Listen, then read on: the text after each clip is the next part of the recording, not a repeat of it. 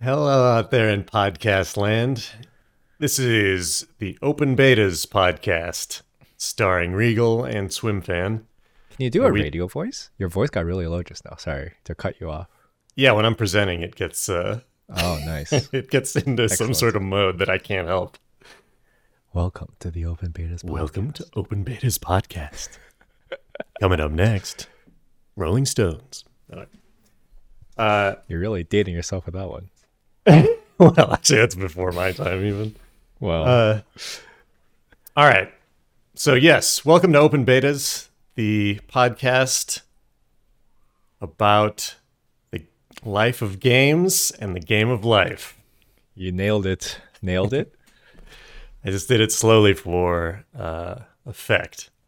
So today we're talking about the phenomenon of new players, or as some call them, normies or normos or normits. Normits? And oh, sure. Yeah, we're talking about players that are not only new to a game, but specifically who are new to gaming and how it is to be a non-gamer playing games. Also, how can we improve that, if at all possible? And various other discussions like that. Coming up next on Open Betas. We're going on break already? We just started. And we're back. Thanks for listening. Yeah, so this encompasses what's usually called, quote unquote, the new player experience, right? by the marketing and exec types who talk in buzzwords. Or tutorial, right? Yeah, or the tutorial, right? Which is a more reasonable. Well, although the tutorial is only part of the new player experience, right? Yes, we're talking about the entire ramp up from brand new to I can competently play this game, or even potentially play online. Right. And but this discussion also goes beyond that. It goes into kind of the meta discussion of talking about, in addition to the new player experience for a single game, the new player experience as a new gamer. Which, wow, that is like the most cringe sentence I think I've ever said in my life. The new player experience for a new gamer. Yeah. I've been hanging out with a lot of young people recently, so the Zoomer vocabulary is like entering my vernacular. So I just said cringe. Like a normal, like as part of everyday speech, you see? Oh, is that too? Is that a younger person thing? It is, yeah. They're teaching me. They make fun of me, and then they teach me, and then I like pick up vernacular from them. I try not to. I had never heard scuffed before. You guys. Yeah, scuffed is a little bit older. Yeah. The kids these days say things like bussin' and op, which I like vaguely understand what these mean. No, like OPP. Like opposition or whatever. This is getting scary. Anyway, yeah, I know. This is land we don't want to venture into. Yeah.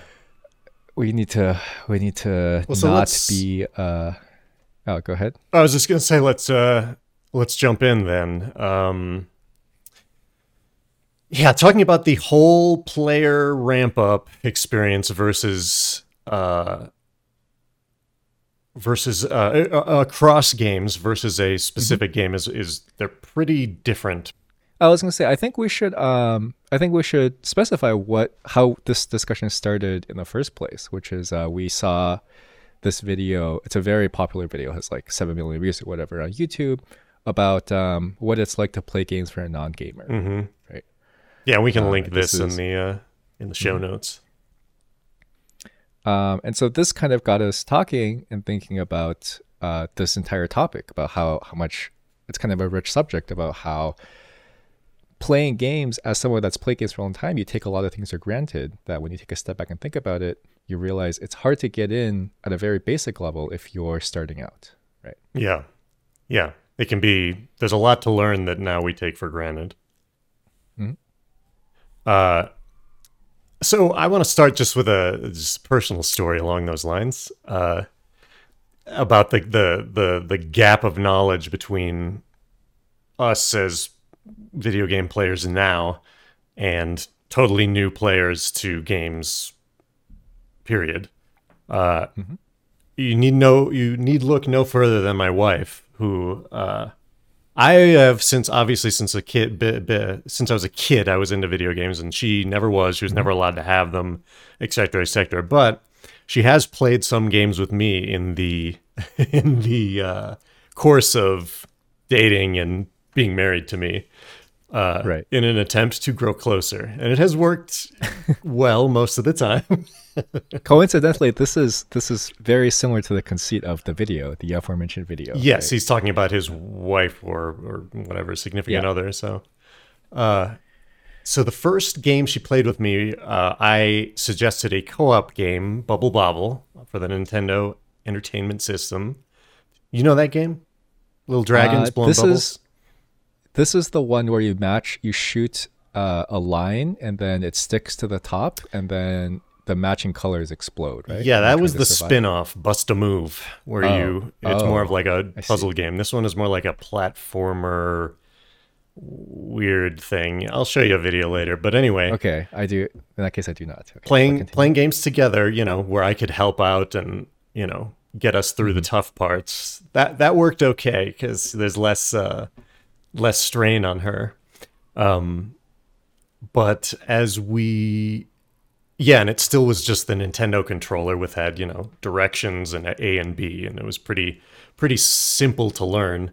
But as you go forward in time, games tend to get a little more complicated, and the controllers, for example, go from 2 buttons to 4 buttons to 6 buttons, etc. And so, for example, when when we got to the PlayStation era, one of the games we liked to play was Jammer Lammy. Do you know that game? It's like the Parappa the I Rapper certainly game. do not.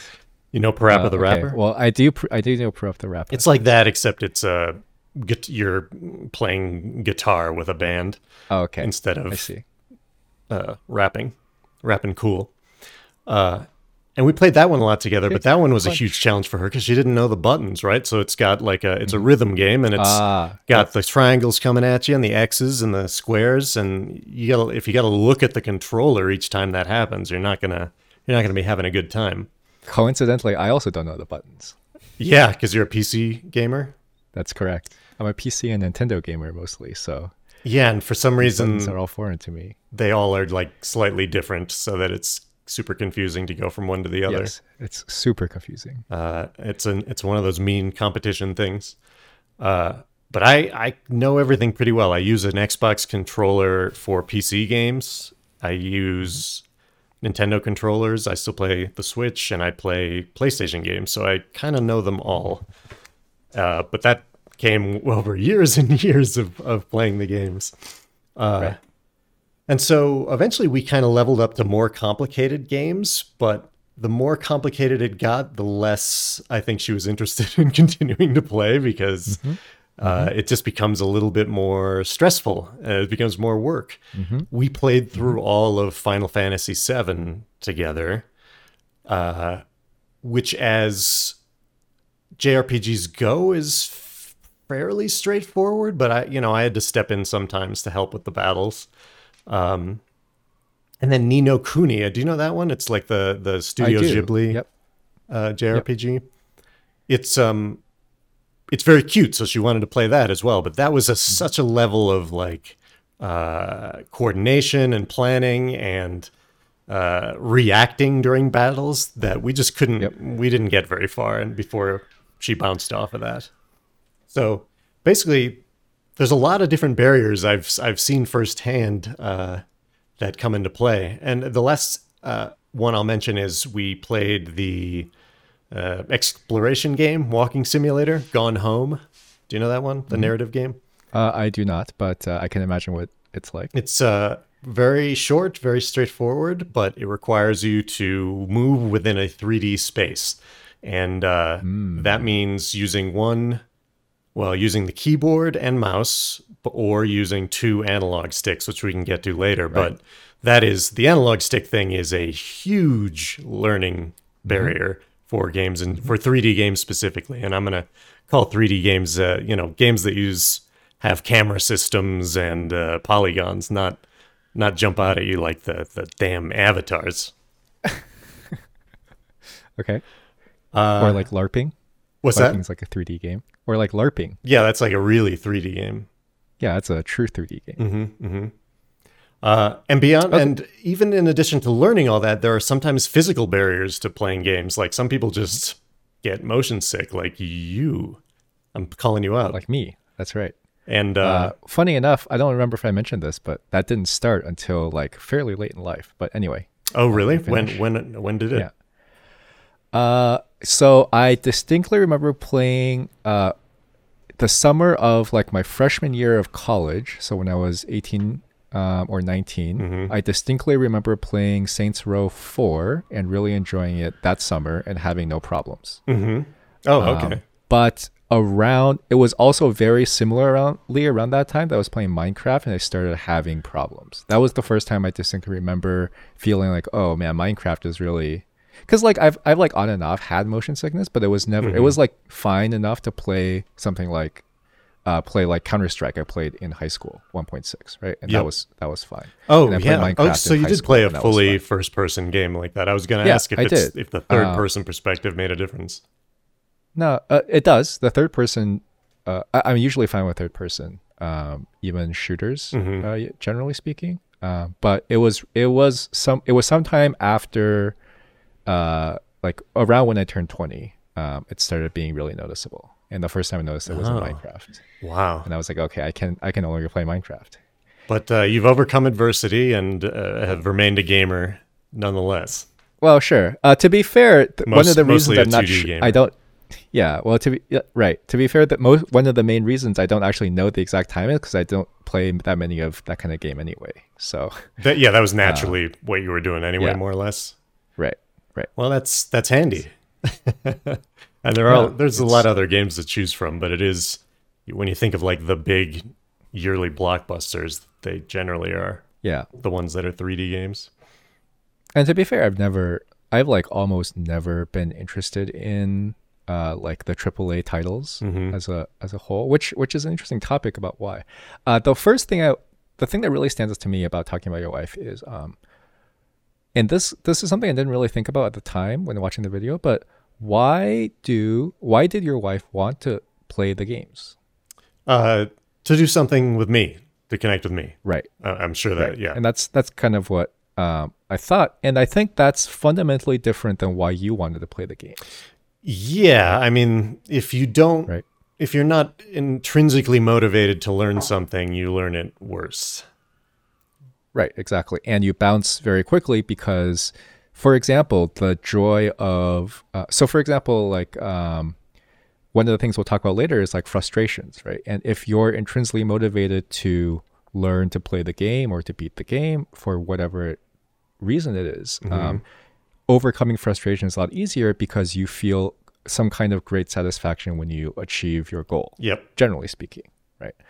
If that's not an intrinsic joy for you, then the frustration becomes a massive barrier for someone who wants to play the game. It's just frustration, and it just doesn't feel good. Yeah, I mean that makes a lot of sense. Yeah, it's kind of like working out, right? Actually, I was talking about working out with my coworker, just talking about the act of working out with my coworker, not talking about doing it together, because imagine working out. Yeah, gross. We were talking about yesterday, and it was like, like at the end of the day, if your reason for working out is not something very close to, I just like something intrinsic about working out, if it's something like, I want to, for me, it would be like, I want long-term health, right? Or better aerobic health. Or if it's something like that, it's very, very hard to stick to it, just because those things, it's hard to use those things to keep you going when any kind of frustration comes up, right? When any kind of friction. Yeah. And I mean, I'm assuming you've bounced off the gym a few times, like I have. Oh yeah. Just like everyone else that doesn't feel great about themselves after working out, right? Or like doesn't see themselves as someone that wants to be strong. Have we talked about this? The people who talk about like a high or a rush after working out, and how I don't. Well, we haven't talked about this, but we haven't talked about this, but that definitely makes sense. Yeah. And I think gaming is honestly almost everything in life that's like, aspirational is like that, right? Or in other words, anything that takes a lot of effort. Yeah, anything that's worth it. Right. And the thing is, like, it's worth it for different reasons to different people. Right? Yeah. I've heard this in context of learning a language too, that, wanting to Yep. really feeling passionate about learning it and enjoying learning it makes a huge difference in how well you retain things, which of course makes sense. It's true of learning, of working out, of your career, right? Which fits with how well I remember the details of video games in terms of, because I really wanted to play them and figure them out, and now I still remember, the Konami code or whatever. Mm-hmm. Yeah, for sure. So I think that is one big thing where, as a game designer or a developer, when you're, if you're trying to expand the reach to the most people possible, that also means expanding the reach to people that are playing your game for a reason other than they want to play the game. Mm-hmm. Right. Mm-hmm. Like for some intrinsic reason. And that changes a lot of things about like how much frustration you can put in, and that also changes kind of people's goals. And that's a lot of complexity to your target. Yeah. I mean, that makes sense. And it's just, if she, for example, if my wife has no real intention of playing games by herself or in the future, it's all like, hey, I'll do whatever to get through this part, but I'm not really learning for the long term. Right. And one other thing I'll say related to motion sickness is, she complains about eye strain. Like it gives her a headache to play a game for more than an hour. And maybe that has to do with like focusing on so much, or potentially it has to do with wearing glasses. I don't know if you've experienced something similar. I have not, but I can see it. Or, people can eye strain with reading, right? If they're not used to reading.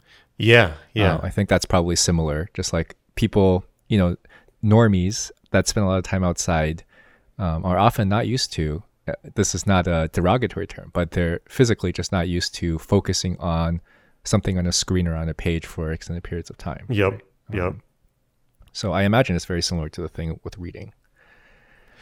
Yeah, I think so too. I mean, that makes sense. Not having experience with the thing, it's just it's so hard it's interesting to me because it's so hard for me to put myself in that position, because I've since the age 3 have been staring at screens, watching things move around. Me too, and that brings me to a quick aside I want to talk about, which is it's very different because I've never experienced the latter, but it's very different being a new player as a kid versus as an adult. Right. Yeah. Yeah. Go on. It's almost like learning a new language as a kid versus as an adult, because, and not really sure exactly why, but one thing that I feel like is empirically true, and I don't really know why, is that your expectations go up as you get older, right? For whatever it is that you're doing. Maybe, for example, maybe it's just because you're more cynical. So, for example, as a kid, when you learn a new language, you don't have an expectation that like, I need to schedule some amount of time in my day, or I need to like reach this target, or like there's a test I need to pass. Mm-hmm. When you're 7 years old and you learn a language, just go to school and you just learn the language. And it's like, there's nothing around it that makes you, there's almost nothing that discourages you, right? Because it's almost like you don't really understand what it's like to be discouraged. Right. And games, I would think are very similar. Just because if you're having fun doing the thing and I think the barrier for having fun as a kid is so much lower.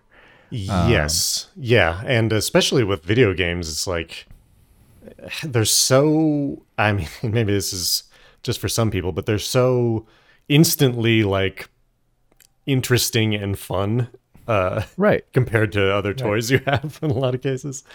Anyway. Yeah. I certainly think so. Which, somehow a certain breed of parent makes that out to be a bad thing. Mm-hmm. Like, hey, this thing has a lot of stimulation. It must be bad. Yeah. Because it's different than the dirt in the playground, I guess. Yeah, that's maybe an interesting discussion we should have separately about are games good or bad? Wow. That's what a truly great discussion topic that would be. Oh, it would be good. What was I talking about? Oh, I was gonna say like somehow they're very stimulating, but as a kid, running in so for example, we did this let's play of a game I played as a kid, and seeing it as an adult makes me realize all kinds of problems it has, right? But as a kid, you don't really notice those things. You kind of in that specific case, it's like, well, this is what the game gives me to do, and this is what it puts in front of me, so I'm just gonna do it. And if I can't do it, I'm gonna do something like grind for 3 hours until I level up. I had the notion as a kid that games were complete and balanced, and everything was intentional in a way that I, learned my way out of as an adult, especially working in gaming. Right. But I was like, oh, well, this, the Battletoads level where you're on the jet ski, it has to be beatable. I'm just not thinking of something to do. But in actuality, it's near impossible. Do you know this example? I don't know this example, but Battletoads I know a similar jet ski game. Oh, speaking of which, when I said the Konami code, do you not know the Konami code? I do know the Konami code. Okay, you do. All right. I do. It is up, up, down, down, left, right, BA, select, start. Yeah, that's the 2-player version. You had a friend. Well, I didn't, but I also never actually used. I never actually used. Yeah, Konami you didn't have code the console, anything. right? Maybe in like a couple of GBA games. Yeah. Anyway. Anyway, I do think there's somehow something is different when you pick up games, and this is probably true of any hobby, to be honest, right? As a kid versus an adult.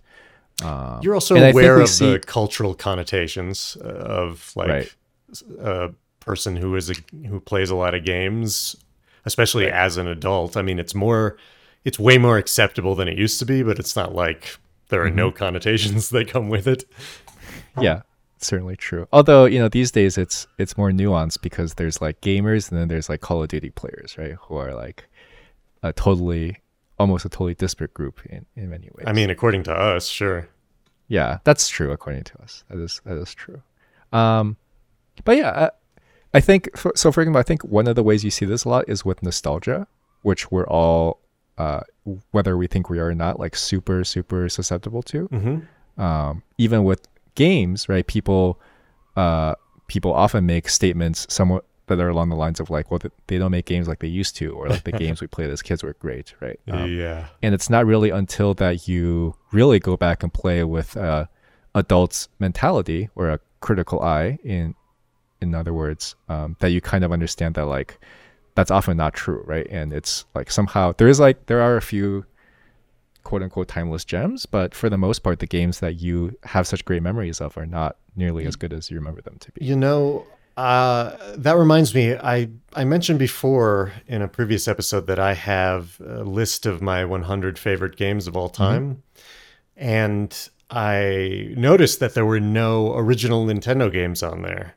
And looked through everything. I actually looked through several lists of like the best NES games of all time. Right. And like remembered which ones I'd played and everything. And there's still not one of them makes that list.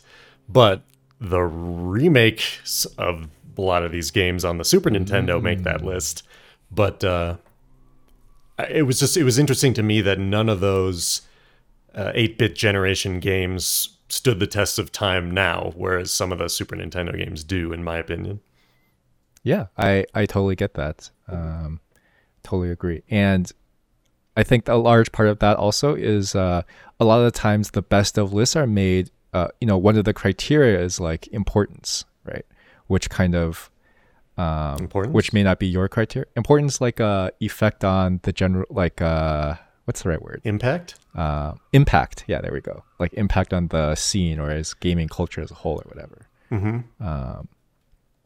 And the technical aspect, any actual problems that are problems by today's standards, obviously get brushed aside because.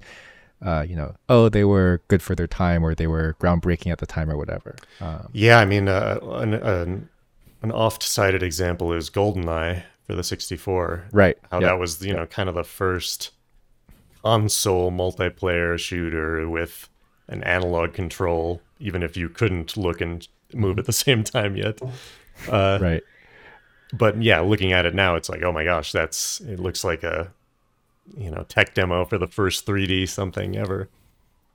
Yeah, and I think both points are valid. Like both of those things can be true, right? Like it can both be highly impactful and groundbreaking, but it can also not hold up by modern standards. Yes, absolutely. And it's important to understand both perspectives and use the one that applies best to what you're doing.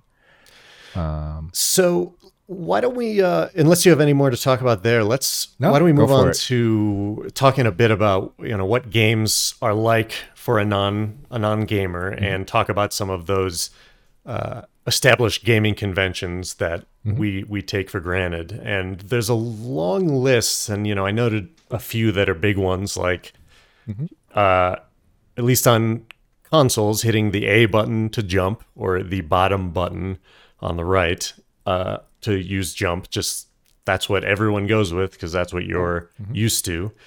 Going from left to right in a side scroller is just take it for granted a lot. A sprint button. I mean, this video gave the example of Super Mario Brothers, the original, which had a dedicated sprint button. But it doesn't tell you in the game back then. You had to read the instruction manual. But I think I mentioned to you my terrible Dark Souls story, right? I think so, but go ahead and mention it again. So, like a dirty non-gamer, when I picked up Dark Souls for the first time, for whatever reason, I missed that the B button held down makes you sprint. Right. And I thought of it as simply the dodge button, because I think you dodge roll with that as well. So I never held it down, and I beat the entire game never sprinting ever. Like I was always moving at the walking speed or whatever the normal speed is. And part of that is because it only popped up on screen once, and no part required me to use it to get through, that sort of standard of tutorials where it's like, hey, you just learned double jump, and if you're going to get through this spot, you better double jump or else you haven't learned it, They didn't do that. We will talk about this idea of what happens if you just delete all the tutorials. And I think one of the big problems is you can sometimes go the whole game without learning that something exists, right? Absolutely. The thing is like if the player knows they have a tool and they choose not to use it, that's fine, right? But it's very, I think it's just a bad experience for everyone involved, from the developer to the player, if they somehow don't know that they have a certain tool. Yeah, and I mean, another side of that is learning so many tools that you find a way to play at the same that time, works. Right? Yeah, at the same time, or even stacking on top of one It's after true. the other. Like if you get to a point where, I can beat this every battle using all these other things, right? But I always forget to use my alt or whatever. Like, is that the game's fault that they don't make me use it? They don't get me to use it more. I don't know. I'm trying to think of an example of that, but I can't. I have an example of that. The Yu-Gi-Oh single player games. Oh, okay. So the Yu-Gi-Oh. I don't know if you ever played these. I'm a big fan of. Well, I've historically been a big fan of these games. Yeah, they're basically they're fun single player experiences. It's exactly what you expect. You do a story. In the story, you fight people, or you can just fight people for fun. When you win, you get money. You can use money to buy booster packs. Yeah. Right. The thing with Yu-Gi-Oh, and so there's a couple reasons this happens. One thing with Yu-Gi-Oh is the cards are highly non-interoperable. For some design, I could do a whole episode on Yu-Gi-Oh probably. We should certainly do card games and digital card games. Yeah. If I can get Yip for that, that might be great. Oh, I would be very interested to see what someone working in the industry thinks about Yu-Gi-Oh, because I have a lot of opinions. He'll have an opinion about every single thing you've heard of. So it'll be good. Let's do it. I'm super excited. Maybe not everything, but a lot. Yeah. Anyway, a Yu-Gi-Oh Triple Triad. You know about Triple Triad? Yes. You mean the Final Fantasy VIII thing? Yes. Okay. Yeah. That's a card game, technically. Anyway, Yu-Gi-Oh, the cards are super non-interoperable. and I don't want to get into the details of why. But basically, when you get a card, You mean they don't it's function never together? They don't yes, right. combo? So like in your deck, most of the time you get a new card, and it's like, oh, I can't use this. This is for the plant deck. Yeah, oh, I can't yeah. use this. This is for elemental heroes, and it's very very obvious, right? The second thing is they have a ton of text when you get a new card. And the third thing is that you don't get that many of them. So, for example, you might be like, "Oh, I get some elemental hero cards in this pack. Let me try to make a deck. Oh, I don't have enough. I'll come back to it later," and then you forget. Yep. Okay.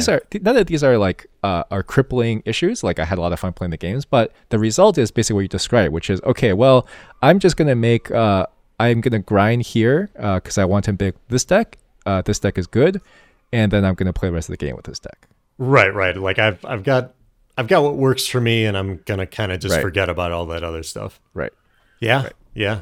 It's interesting, and that's another that reminds me again of how I used to think of games as perfect and stuff, where it's like, well, if they give me something, I have to use it. Like I can't get to the game if I don't use it. But that's not always true. It is not always true. So another one I want to mention. In fact, oh, sorry. Go ahead. Well, I just want to say, in fact, thinking back as a kid, a lot of the time, actually, my attitude was kind of the opposite, which is like, well, I just want to do things this way. I think this thing is cool. I'm just going to lean into it. So the first time I played Fire Emblem, I just leveled only my horse characters. I was a big horse enjoyer. Oh, you're a horse guy. Yeah, so I just like leveled all my horse characters and didn't ignored all the other characters basically. And also couldn't beat the final boss without he was anti-horse using the no, you had to use the lords to beat the final boss. Or they're like specific characters? Yeah, the lords are like the main characters, and you had to use them because only they could equip the weapons that could damage the final boss. Oh shit! So you were dead. You had to. They give you like a backup. Oh, that's because they expected this to happen. Yeah. They give you like a backup that can like sort of cheese the final boss. Anyway, fun. In Golden Sun, for also similarly, I like only ever used. I don't want to get into details, but I only ever used like a certain set of the classes. I never explored the other classes. Anyway, the Dark Souls story, one could easily argue that is more of a game meant for expert gamers, and I should have known that, and I admit I was a dumbass because I've played a ton of games, and but I also was playing that one high, so get off my back. I mean, you beat the game, right? Like, do you feel like your experience was somehow way worse because you didn't know? I mean, you just felt kind of dumb, right? But I assume it wasn't like. I mean, it's already kind of a slow game. You gotta travel back to your place every time, from the fire every time you die. So I would have appreciated sprinting. Okay. But I did enjoy it. Like, if I hadn't known, I wouldn't have even considered that a real problem. I was just thought that was the speed you went. The other thing I want to mention is the busy on-screen elements, like, the HUD, which, when I think about it, doesn't exactly happen in any other context other than games. Correct me if I'm wrong. Maybe military stuff. Driving? Having a HUD? Yeah, I guess you're right. You're right. When you drive, you do on the dash. You do. You're right. And now that you have a phone, it's like even more busy, right? That's true. You're right. A lot of that would be learned through phone because it's got all that shit going on. I assume people get to the point where they just ignore all the notifications and things, and it's just too much. Yeah. But I don't know. Well, I think it actually varies a lot based on the person. Yeah. I knew someone in college who was like a total maniac. He set up he got 5 notifications a minute because he set up notifications for like everything. Like how most people like turn off notifications? Yeah, like he you're getting sought Uber out more notifications to turn of their on. new deals or whatever. Yeah, he sought out notifications to turn on so he could be on top of everything all the time. And he literally got 5 a minute, and he said he looked at all of them. Jeez. Not all when they got them, but he looked at every notification. That's a special kind of brain. That guy was a lunatic. Yeah. I'm the opposite. I try to turn every notification off. I think most people are the opposite. I also I hate apps and programs that have a little number next to them to show you how many emails you have before you open the program. Like, I don't Yep. want to know that shit. Why would that help me? It just makes me stressed out. In Yeah. this video about the non-gamers, they specifically called out elements of the HUD, like the health bar of the Yep. boss, the compass, using the compass at the top of the screen, and waypoints. Like that stuff is all, sort of taken for granted now, but can even be confusing once you're used to games. So I can't even imagine how it is for sure. for others. So like, for example, in MMOs are a big, have a big problem with this, right? Yeah. Because there's so much that you have to track all the time. Yeah, people like, for look at it example, like the Matrix code. Like it's very hard to see what's I guess actually like happening. Eve, I never played this game, but like Eve, I think is the worst. Eve Online, of all of the these. spaceship one. Space game, yeah, because that game you're just like playing a spreadsheet, right? If I understand correctly, you just have like I've only watched the big battles where they destroy ships that apparently are worth in-game, worth real money somehow. yeah. That would be an interesting topic too, actually. The player-run economy, the true player-run economy games. Yeah, that's cool. I don't know a lot about it though. I used to play Achaea Dreams of Divine Lands, and that is my extent of my knowledge. The what now? I say the full name because I think it's funny, but I think it just confuses everyone. It's the mud I used to play as a kid. Oh, right. What? Say the name again. Achaea Dreams of Divine Lands. Dreams of Divine Lands. Achaea. That's a hard one. Okay. Yeah, Achaea. It's a region in Greece, apparently. Oh. Anyway, I do think the video mentions specifically this concept that like all of these HUD elements build on top of each other. Right? And by on top of each other, meaning from previous games. So like you have a health bar in a shooting game where you only have health, right? But in the fantasy game, now you have the health bar, which is still red, just like the shooting game, but now you have a second bar, which is mana. So the first time, hopefully one thing builds on top of the other, and Right. And one at a time. But if you jump in to the deep end at something, then you have a bunch of stuff to learn at once. Yep. And it's really no surprise that game developers primarily think from this angle. Like they're Right. like we are in that they've played games throughout their entire development, and these things just get picked up and taken for granted. And I think you said something very interesting, which is you said Dark Souls is already a game meant for expert players. I'd say considered, or at least considered that way, yeah. And I think that's important because I think it is actually important to sort of classify games that way because first of all, people that pick up the game will know what they're getting into, right? Someone who doesn't play games may already know that Dark Souls is a game that has a reputation of being hard and for experienced gamers. And yes, so people would steer any new player away from it. Right. And the video, in fact, kind of hints at this, right? That like he makes a joke in the video about how, he really wanted to test the limits of his marriage so they've tried Dark Souls. Yeah, right. Yeah, exactly. And I think that's important because that's part of having a vision, in my opinion, for your game. Like, I think it's very important to have the vision and understand the cost of doing business when you decide that you want to make a game that's for experienced gamers, for experienced players. I mean, right? and that lets. Go ahead. I was saying, and that lets you do more stuff. That lets you be, for example, more, put less in the tutorial, right? Which is good for certain situations. But you have to understand the cost is that new players are going to have a harder time. And generally, we've talked about this before, but executives, companies are almost always going to target an existing player base rather than trying through their game to expand players, expand the player base totally. Because one is easier, one is a known quantity, and the other is scary. So it's usually really groundbreaking games or consoles that bring in a totally new audience, right? Like Nintendo Minecraft tries to do this. Like they do a lot of that. The Wii was a conscious attempt to get non-gamers to play games. Wii Sports. Yeah, Wii Sports. I mean, I played a ton of that with relatives. Like, Exactly. Yep. My brother-in-law loved that game. Yeah, my wife. Yeah, those games are super easy to pick up, and everyone's like, "Oh, I get it," really fast. So those were And cool. those are important. Like, if you are the type of person that makes fun of casuals, Hmm. you have to understand that those are very important to exist, so that they build up this intuition that we need to play the harder games. Obviously, Wii Sports may not necessarily connect directly, but I mean, you'll learn there's some basics, but yeah, it also yeah, has the whole you'll motion control level layer over right, it. right. Uh, Uh, Actually, speaking of easy games, I wanted to mention Pokemon Go was probably the mm, game my mm, wife has played, quote unquote, played the most.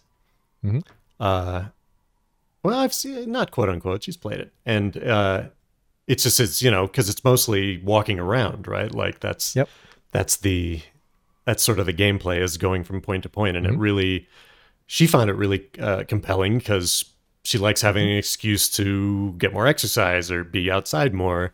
And she likes me having an excuse to do that too.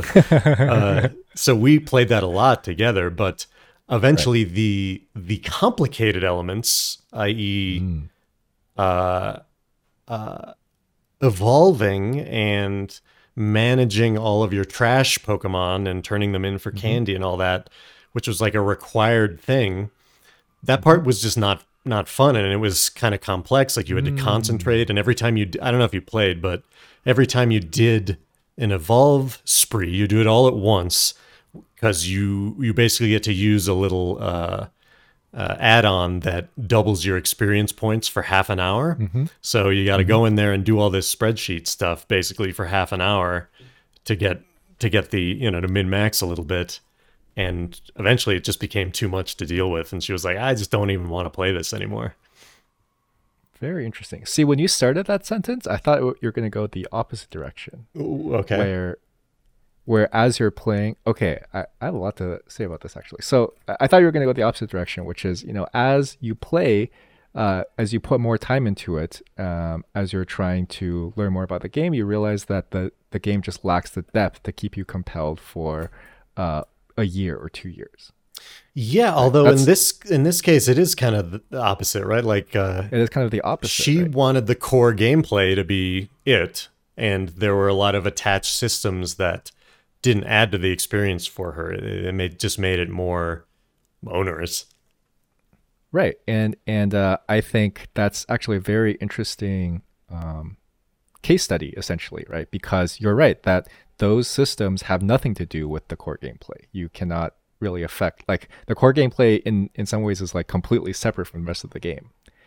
Yeah, I mean, you do collect things that let you evolve and stuff, Right, but right. yeah, that's not really what it is about, The right? the going outside and walking around, or like none of the stuff around that gameplay involves going outside and walking around, Yeah, right? right, exactly. In fact, it specifically Um, doesn't. Uh, right. It which I think is perhaps I'm not super familiar with Pokemon Go. I never played it because I was in China at the time. ah, But we played but for my like friends, years, for like 4 years, maybe. yeah, Uh Frog huh. played it for quite some time. Hmm. Um, and I do know other people that did play it as well. I think that would be an interesting case study. Like how could they have? Because I think this is a problem. I think Frog, for example, Frog is more of a competitive, high level end game player Hmm. for most games that he plays. He had the problem I described, which is like the once you play for a year, you lose new stuff to do. You don't have new challenges anymore, right? Hmm. Um, and it feels like they kind of hit this sour spot between where they both don't have enough complexity in their system and they don't have enough simplicity in their systems tying into the core gameplay elements Hmm. Uh, to keep both ends of the the more extreme ends of the spectrum interested. yeah, and it's uh, I mean, there's gonna be some people, and I think my wife falls into the category of like there may be nothing that ever brings her to that. There probably will never be something that brings Right, her to that extra level of complexity, gaming right. complexity, and because to your point earlier, like she doesn't get those frustration highs or those like I just pulled off a strategic masterpiece highs. At least not in the context of a game, because to her, and correctly, it's all meaningless and it's just a waste of time. Yeah, but everything. So it's hard to care about intrinsically, Everything is meaningless before the heat death of the universe or the rapture, depending on what you believe. What you believe in. I'm a rapture guy for sure. Big one, big time. Did you ever read this? Whole aside. Did you ever read Left Behind? No, I've heard about it, and there's a movie apparently that I was thinking. Yeah, there's. I think there's a TV show and a movie. Anyway, how's the book? That's a different story. I mean, I read them as a kid, but like, you did? Were you religious as a kid? I was hyper religious as a kid. Oh, well, we should talk about this, and we could do it in context of religion in games. Oh, sure. Adding it. Well, to the thing. I don't have that much to say. Well, I guess I always have stuff to say, but yeah, we can talk about. Yeah, you always turn out to have stuff to say. Yeah, I want to talk about religion in context of like Japanese games because they use Christianity as like they sure do. Just a base of lore, basically. Like they think of almost like Nordic mythology at the same level. Which is funny, which is what I think they should do, but they're cowards. So I play FGO, right? FGO is part of the Fate universe. They're famous for taking. Obviously, they take mythological characters and turn them into cute girls, right? A good idea. Cute girls are also usually like 15, which is kind of problematic, but it is Japan, where the age of consent is different. Anyway, is the age of consent in Japan? I think it's 15. Oh wow! 14. Okay, oof. All right. Yeah. In China, it's 13. So anyway. See, that's the American reaction, but if you come from a different, because I have this thing where it's like, 18 is not some magical number that you get to and then you're an adult. Right? I mean, I know that, but also you can think of people that age in your life. Yes, and of course. You would not want them to be mixed up with an adult, Absolutely agree. But neither kids are fucking. Neither each other, really would you say 18-year-olds, right? Not really. 25 maybe. 25 maybe, yeah. I think once you get past drinking age, you're probably if you haven't sank by then, or if you haven't learned to swim by then there's not too much society can do for you. Yeah. If you sink. Yeah. This is a. Yeah. Let's stop. This might get some people in trouble. I was gonna say I am number one. I have an open petition out that they should make female Jesus. Oh, okay.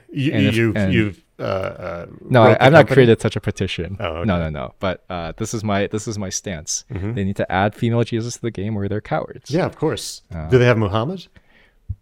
No, they don't have any religious figures. Ah, okay. I mean, only like religious, like only like pagan religions, like. Yeah, something no groups are going to be up in arms about. Yeah.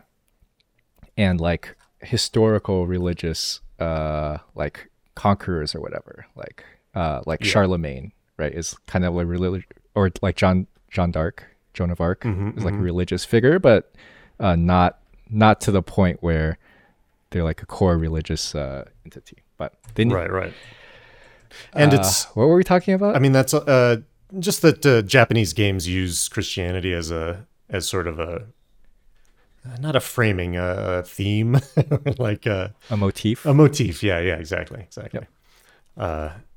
Yeah, I feel like a lot that of was games, like the second tangent. And a lot of games have refer to God in the Japanese sense, but when they come to English-speaking countries, it kind of takes on a different meaning because of sort of the breadth of godlike creatures in Japanese culture versus total monotheism. But anyway, this is all side tangent. I don't know if we want to go down this path, so I'll let's stay silent for now. Okay, let's do it later for another one. So let's get back to non-gamer stuff. Speaking of, I'm going to do a small tangent. One of the other like established gaming conventions that I hate very much is rumble, or sometimes called haptic feedback. Haptic feedback. It's when your controller jiggles around like a vibrator. Yep. and it supposedly makes games a little bit more feels like you're in the game, puts you in the game a little more immersive. Like when you shoot your gun, you'll have a little feedback of the Yep. report. What do you call that? Recoil. Recoil. Yeah, the recoil. Like or horse. if there's a big explosion on screen, it'll rattle around. And I guess for a lot of people, when that happens, it heightens the experience and focuses that, like, makes it seem more real. For me, it takes my attention away from the screen and down to my hands in a way that totally takes me out of everything. So it's weird to me. It's like it's an insane feature to have on by default in everything. Like that is man, I just had so strange to me. I just had some ideas. But first of all, I want to say this. I assume you also have this feature turned off on your phone. My phone vibrates when it rings. Well, yeah, but it needs to get my so by attention. default, the keyboard has haptic feedback. I don't even know if What? you've ever had this experience. Oh, but on the iPhone? in most phones, I don't know about the iPhone. Okay. But on most Android phones, by default, the keyboard has haptic feedback. So when you have the on-screen keyboard and you're typing, when you press a key, it does a very, very small rumble. What?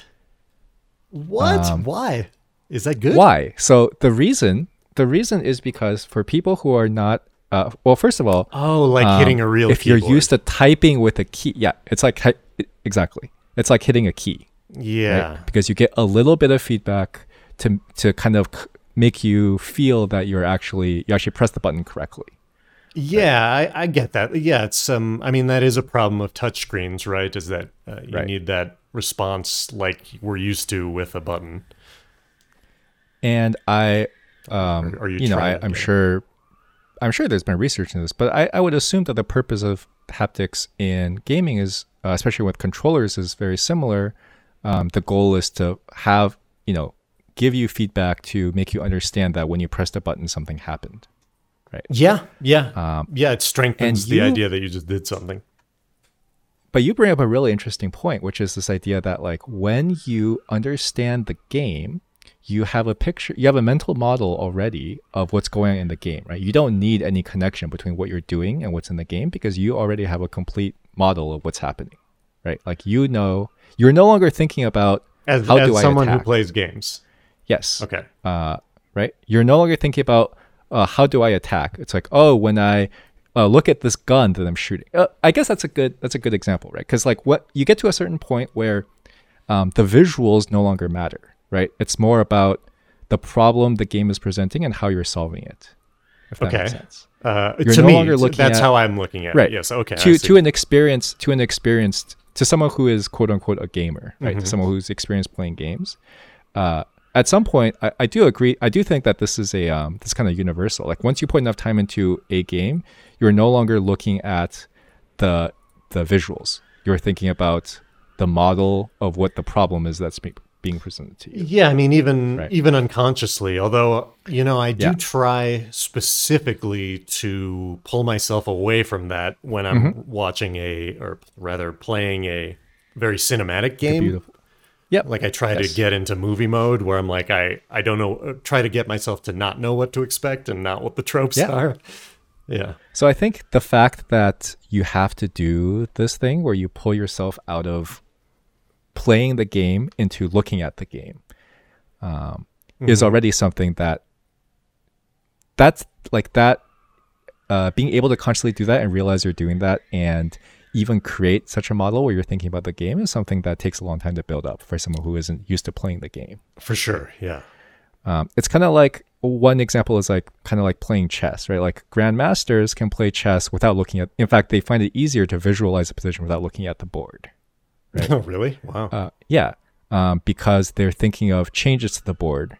And well, there's probably many reasons, but I imagine one of the reasons is they're thinking of changes to the board and it's easier they have a strong enough mental model of what it will look like. And they're not literally just moving the pieces in their mind, right? They're kind of looking at systems. Or perhaps a better example is like, is like Magic players, right?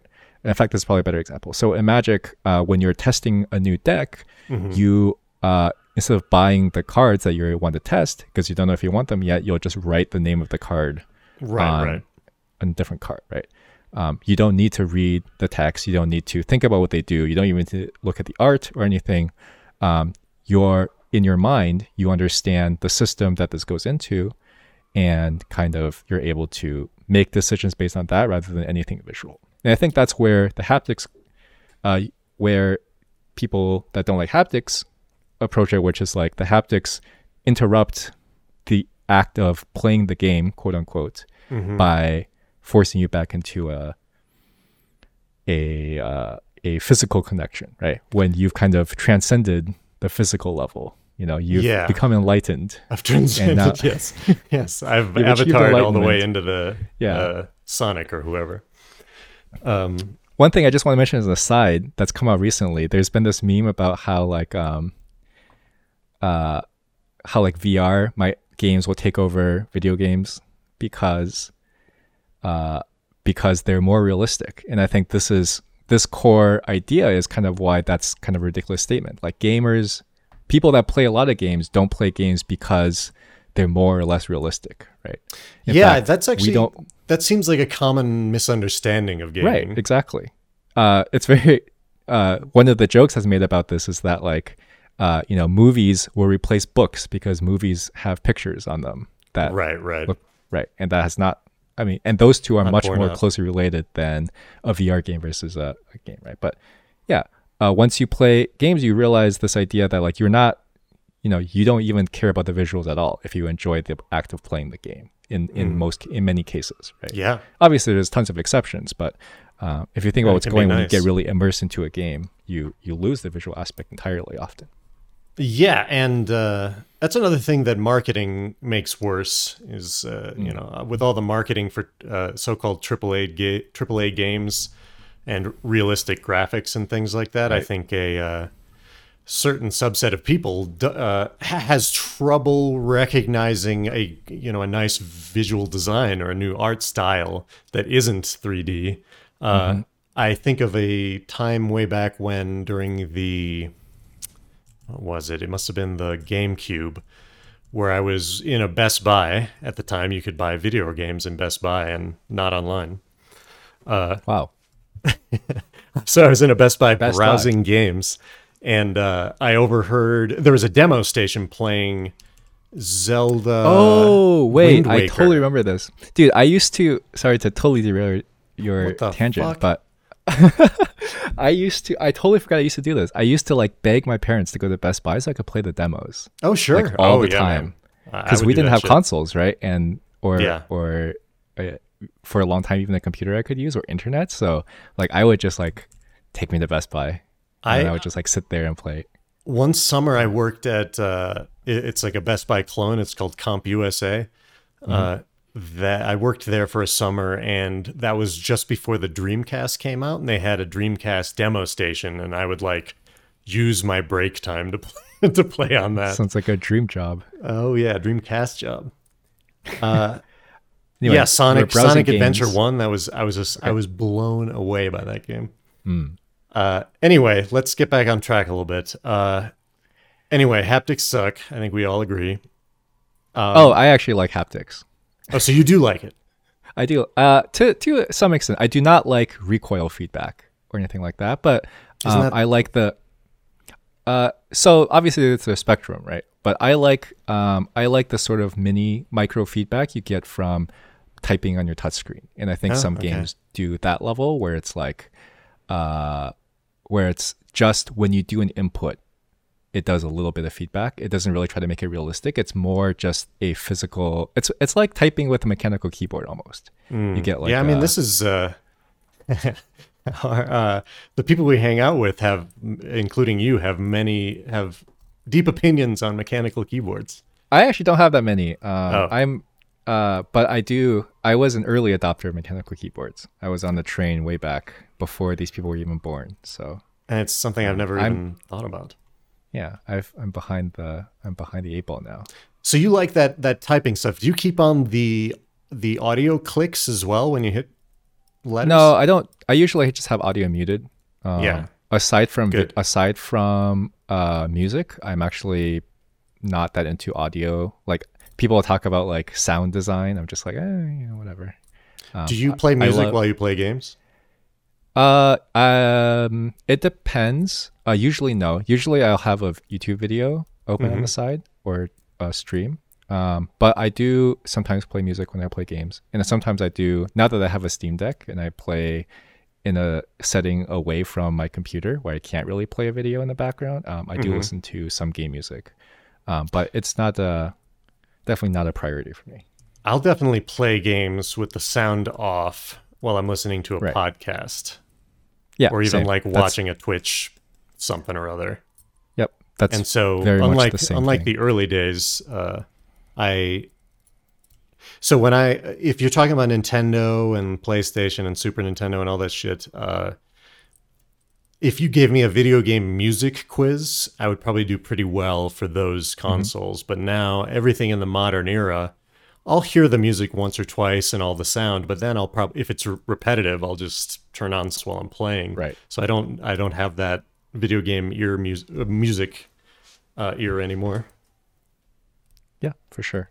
For me, that was almost out of necessity because on the Game Boy Color and Advance, your battery drained quite fast if you had the sound on. Oh, so that is why that makes sense. I used to play with sound off, and also for the emulators back in the never mind. I don't think anyone's going to sue us the, about some emulators you got in college. I guess we might be outside of the statute of limitations at this point. Statute of Liberty, yeah. All right. So even for the emulators I used as a kid, my computers weren't good enough, and probably the technology wasn't good enough to run it very well if the music was on. So interesting. Actually, I feel like I may have encountered that a couple times too. Yeah. I want to mention I remember the introduction of Rumble to games with do you remember the N64 Rumble pack? I do know this name, but I do not know the technology. It went in that slot in the back of the... Wait, there was a slot? How did it get in there?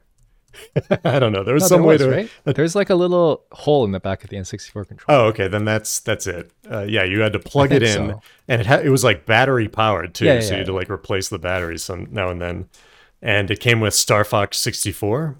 So every time you shot and every time there was an explosion, it would rumble around. And at first I was like, "Oh, this is really cool." And by the end, I was like, "Get this thing away from me." That's honestly a lot of like disruptive visuals are the same way, right? Like the very first time you see, so for example, a good example is like a cutscene. Like if you play, like you speedrun, right? For a speedrunner, the first time you play through the game, quote unquote, as intended, and you see a cutscene, you're like, "Oh, this is cool. I played the game to see this cutscene," right? But yeah, a lot of people, yeah. If you do it again, right, and then again and again, then very quickly it loses all its meaning and it's just an obstacle. Yeah, it's just that time you got to sit there unless you can skip it. And I feel like, visual things, like things that are way too bright or giant explosions or rumble, loud sounds may all fit this category. Well, at least visuals can clue you in on where to go and stuff. I feel like, you know what? The only haptic feedback... I'm going to stop saying that because that's just... I've never heard haptic in any other context. The only reason the rumbling... the only way I like that is when there's like a game where, I don't know, in the game you get a magic staff that shakes when you're standing on top of a treasure or something like that. I kind of like that implementation. They have it in Super Mario Galaxy, actually, that exact implementation. Makes sense. That I had to go into the settings and turn back on the rumble to play. Anyway, let's keep moving because we're behind on some stuff. Skip that. So tight ship over here. We can talk. Yeah, tight ship. Well, I can only talk this intelligently for a certain amount of time. It's true. And blow people away. Let's talk a little about the difference between PC games and console games with learning. The control, which comes down to the controller, right, versus keyboard and mouse. Although it doesn't come down just to that. There's the advantage computer, in that people normally use keyboard and mouse in their day-to-day nowadays. So you are subconsciously learning how to play PC games somewhat. Whereas my wife will never encounter a controller in any context for any reason except to run Netflix off our PS4. Okay, fair.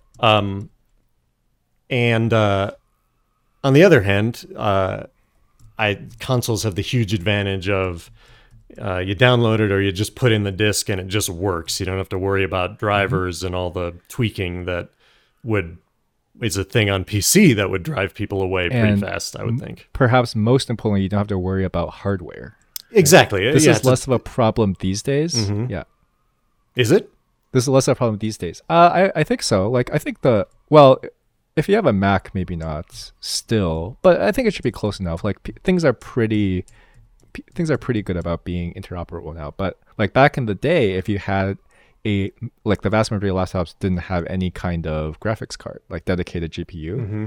So if you didn't understand what that meant and you tried to play a game on a laptop, which is what most people had, you'd be like, what's going on here? Did not work. Barely moves.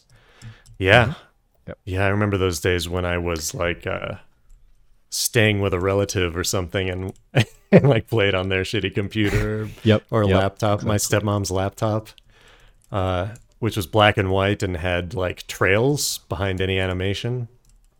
Oh, that's even... See, one of my first laptops was this like 2-inch thick ThinkBook that my pastor gave to me. Okay. Back to the religious podcast. Yeah, my pastor was super into building computers, actually. Oh, okay. Which is interesting. Anyway, I got this like literally 1.5-inch, 2-inch thick ThinkBook. Wow. IBM ThinkBook. ThinkPad? I don't know. From 1990 something, probably. Yeah. And that certainly could not run most things. I'm pretty sure I played on a ThinkPad. I remember connecting to CompuServe for the first time and playing their included games. Anyway. So these two... Anyway, there's a... Oh, go ahead. Oh, I want to say something. There's a third paradigm. There's controller, there's keyboard and mouse. Touchscreen? And then there's a touch screen, yes. Yeah, I mean, going back to the Pokemon Go, my wife already kind of knew how to do all that stuff because it's just pressing buttons on the phone, which you're totally used to. There's no triangles. And to be fair, that's very similar. Yeah, it's very similar to PC, right? But the touchscreen is often even simpler because it often comes with the advantages of console already there, right? Because you already generally speaking, don't have to worry about hardware or will it work or anything like that compared to PC. Yes. I remember back in the old days of early PC games, learning all kinds of like programming basics just to get games to run. Oh, yeah. I remember editing ini files. What does that stand for? Initialize? Ini. They're actually just text files. Okay. And then, going to buffer equals 30 and changing it to 50 for some reason. I don't know. To be fair, you still have to do that, right? Because sometimes, DOSBox games. It drives me nuts. That and how computers give you the desktop interface like a minute or two before you can actually use it. That's always strange to me. You know what I'm talking about? No. When you first turn on a computer, you know how it's usually like loading the background programs for like a minute. But I know that in the context of like 2012. Okay, you've think I've had that problem for a while. Your great computer. Yeah, is that it? Okay. I do. Yeah, I do have a more powerful computer than I used to in 2012. All right. Well, fine. But no, I know what you mean. I know what you mean. There's also computers are. So going back to the controller thing, there's also, like we talked about the Jammer Lammy example, the button prompts on screen. If you got to look down every time you do that, you're going to have a bad time in a fast-paced game. And then there's, of course, the trigger type buttons, which are confusing, and the even more mysterious L3, R3, which is, pushing the analog sticks down towards the controller, which even gaming people are often confused by because it's very specific usage, and it's a hard one even to display on the screen what you're supposed to do because it's such an unusual use of that stick. So yeah. This is where, so a couple things. This is where we talked about this in our first fighting game discussion about button economy, right? In other words, like reusing buttons for the same thing. I think Sakurai, the Smash developer, Kirby developer, creative director, he has a video about the importance of contextual buttons. Like if a lot of old games do this very well, where it's like the A button does a bunch of stuff, has like 10 different functions, but you can kind of determine what that is based on the context, right? Say, like Game Boy, like old games that had to do this because there's only 2 buttons, generally do a good job of this. This is where, this is where it helps to be very mindful of making sure that you only use the buttons that you need to use, right? When you're making a game, is this similar to the discussion about how Smash uses B up and down and to simplify it, and they map the moves onto those sorts of directions, right? Yeah, exactly. And back in that discussion, it was like, well, Street Fighter does this even better, quote unquote, because instead of just up, down, left, right, now you have all these arcane directional inputs you can do. But that's obviously a separate discussion that we've already had. But anyway, yeah, I think controller keyboard nicely gets around this issue completely, right? Because you have all the buttons you could ever need, and everyone knows where they are mostly. Yes, they may not be used to, putting their hand over WASD and sort of understanding how that moves you. Still walking and looking around with the mouse, even though it's much more natural because you're used to the mouse than the control over the controller. It's still, that experience is still hard, right, to learn. Right. Oh, you know who was telling me? Maybe it was part of this video because he played Portal as well. Oh, right, and she discovers it later. But I was just last weekend. I was talking to someone who doesn't play a lot of games, but is playing with her fiance to bond, at least for now. And they're playing Portal, or she's playing Portal in preparation for them playing Portal 2. Oh. Yeah. Okay. And the reason seems convoluted, but all right. Well, that's a co-op game, right? Yeah. I see. But the reason he picked Portal is because there's rarely times where you have to hurry. There's no enemies trying to bite you or whatever. Yep. But still, she says, she's still moving, then looking, moving, then looking. Because this is not natural for the other part. Yeah. It is. That just is something that you just have to build up over time, right? Like for me and probably for you, it's like we don't even remember when the last time we were confused about moving and looking were, because we've done it basically for our entire like conscious existence. It's this natural thing, this learned thing that is only useful in this context. I mean, I guess if there are future virtual worlds too, but yeah. And honestly, if you talk to, like, especially someone, for example, who might be young and aggressive and on Reddit, they often will just not believe you that like this is hard, right? Because they it's just so obvious. I mean, if you get to the Reddit thing, like how hard could it be? You literally just move your mouse and look around. Like, what is so hard about it? From the delivery room. Yeah. But empirically, it is complicated. It is not something that's necessarily and easy. While we're on the subject, the whole analog stick thing and the mousing, keyboard looking and moving, it is required for 3D gaming. Like there are very few games that don't require that if you're going to have a first person perspective or that kind of game. And I had a sort of a natural ramp up where I started with a directional pad. When the 64 came out, I played a ton of Mario and GoldenEye. And I remember first getting Mario out of the box and using that analog stick and feeling like I was totally out of control. Like I could not make him go in a straight line. I couldn't make it do what I wanted for a long time. And that was one stick. And then later, I actually put it off for a while until finally I got... I actually put off playing a lot of 3D games for a while until somebody got me into Halo, where I finally got good at the sticks, at 2 sticks, and then from there it's just like you got it. Yep. And I think so like I said, I actually don't even I didn't have that many console games obviously, or access to them, but I couldn't even remember or tell you when ever struggling with movement. Like somehow it happened early enough, or maybe I'm just that good. Yeah, you might be a savant.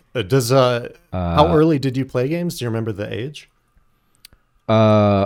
Play game. So the first memory I have generally of like access to games was like I was like 5 or 6, and I saw my uncle playing games, and then I think I said this in episode 1, but like then my life just ended, right? Like the only interest I had since then was like there was another path that was no longer being taken. But so yeah, I played a couple games on his like computer, but that was rare. And then the first game I can remember playing was on the Game Boy, the original Game Boy. Okay.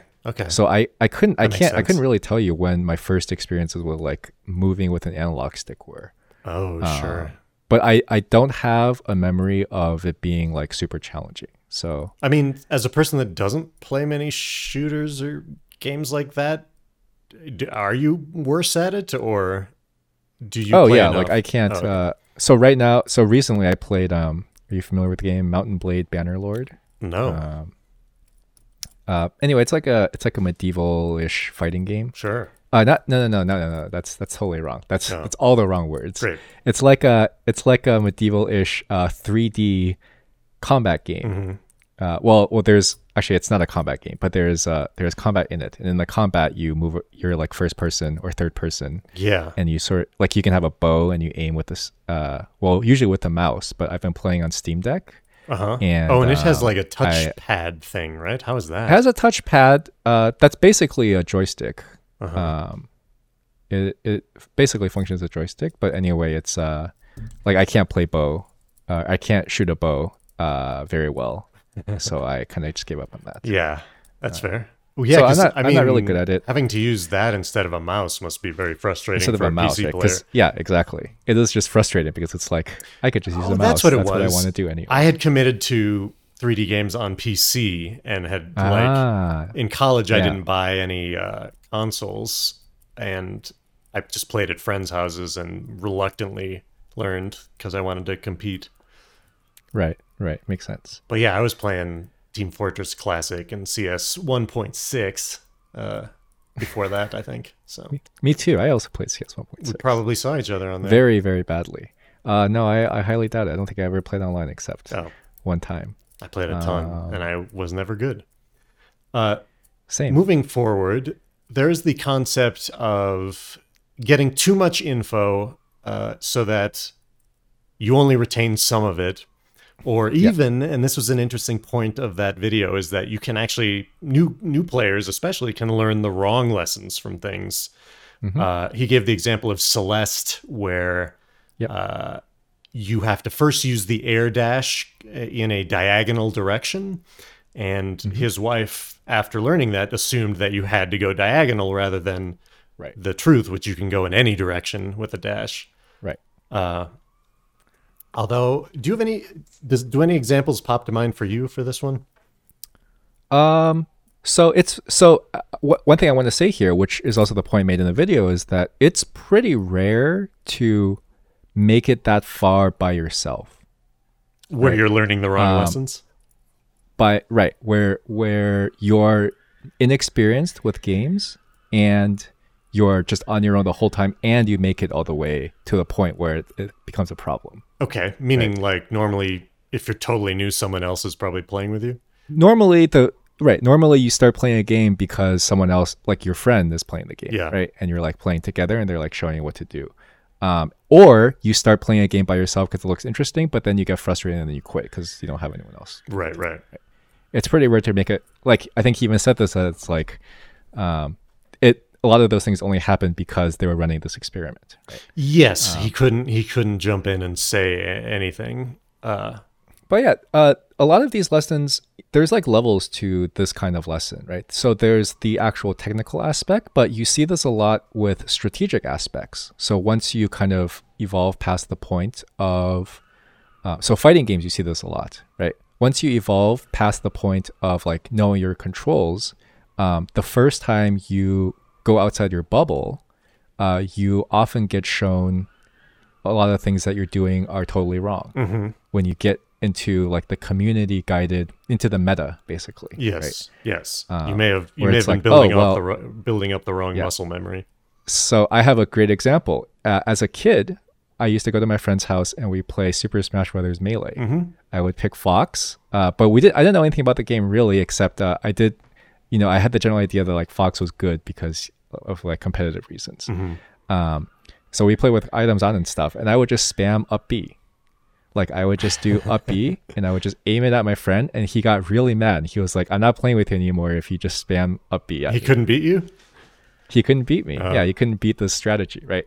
So that's kind of the example I had where it's like, well, obviously at this point, now that you understand, that's kind of like button mashing almost, right? Yeah. Like as soon as you just like I can do this one thing, I'm just going to do that. Yeah. Once you kind of you can learn the wrong lessons because the feedback you get is that you win, but winning doesn't necessarily mean winning against everybody. Speaking of which, we did give this similar example in the fighting game episodes about like playing with a friend or playing with the computer versus playing online are sometimes totally different sets of strategies. And I remember growing up with the SNES version of Street Fighter 2 and just playing my friends all the time. So, for example, I remember I was better at gauging the distance of throws, and for a while, one of my buddies was just like weak against throws. He just like didn't factor them into his gameplay enough, so I just exploited that. None of that's gonna help me when I get into the arcade or anything like that. In fact, if I'm so used to always going for the throw, my muscle memory is going to be doing bad habits for me. Exactly. And it's if you get too deep in the weeds, you have to overcome this muscle memory, and that can be a different type of frustration. Right? Yep. One thing that's interesting that's come out of this is this idea that like there's kind of like a barrier that you have to cross.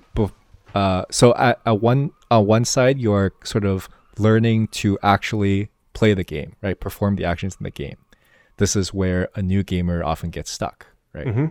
Sorry, I think we should ban the word gamer. A new player often gets stuck. Yeah, player. Right? Because it's like, oh, well, first I have to learn to look around, and then I have to learn to click this. And it's like, so Portal, I guess, is a good example, right? It's like, it takes a long time. It sounds like your example is similar. It takes a long time before you can just focus on solving the puzzle. Yep.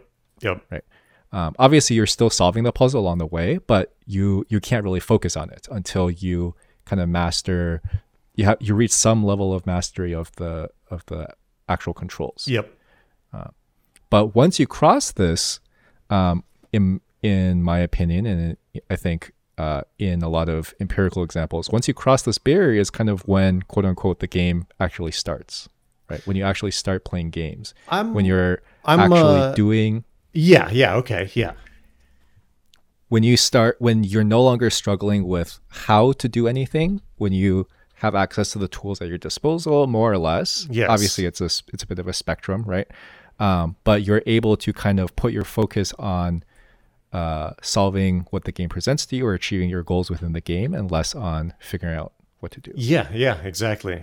And new players have that learning experience every time if they're not practicing every time a new and to some degree we all have that new experience every time we fire up a new game, right? Especially if it's a category or a scheme that we're not super familiar with, but obviously new players have that for a lot longer than I've noticed that if I am playing, I don't play as many games these days, but when I'm playing two games of the same genre, it doesn't work very well. Like I'm playing an action adventure. I got to play through that first. I got to play Breath of the Wild before I play Horizon, because the the difference in buttons, the difference in you know, movement speed and weapon speed and all that stuff is going to be different, and there's a little bit of getting into the groove each game. It's like jarring and frustrating when your muscle memory, because like at, you know, what we kind of mean when we say cross this line is that you cross into the point where your controls are muscle memory, right? Where you don't have to think about it, and then you can just do what you want to do, and then your brain is freed up to focus on the game. Well, it's very jarring when you're in that zone, but then your muscle memory does something you don't expect it to, and then you have to like pull yourself out of that zone and back into the think about your control zone. Yeah, exactly. And then you're not playing the game. Right. This is a so in a lot of times in especially like fighting games, people switch controllers or control schemes. This is one of the biggest hurdles to doing that, right? Because all of a sudden you have to rewire your entire brain. You have to rewire kind of the physical connections. Yep, and you got to... Your mental connections are the same. You don't change your hotkeys. I had this problem because I got hand pain while playing Final Fantasy 14. Ooh. And then I had to like totally rewire my controls to be more ergonomic. And then I almost quit the game like immediately because I was like, I really just don't want to rewire everything I learned. But you did? I did. But the thing, you know, I guess the point is like for a new player, the way you feel in that moment, I guess this is important for a game developer to remember, right?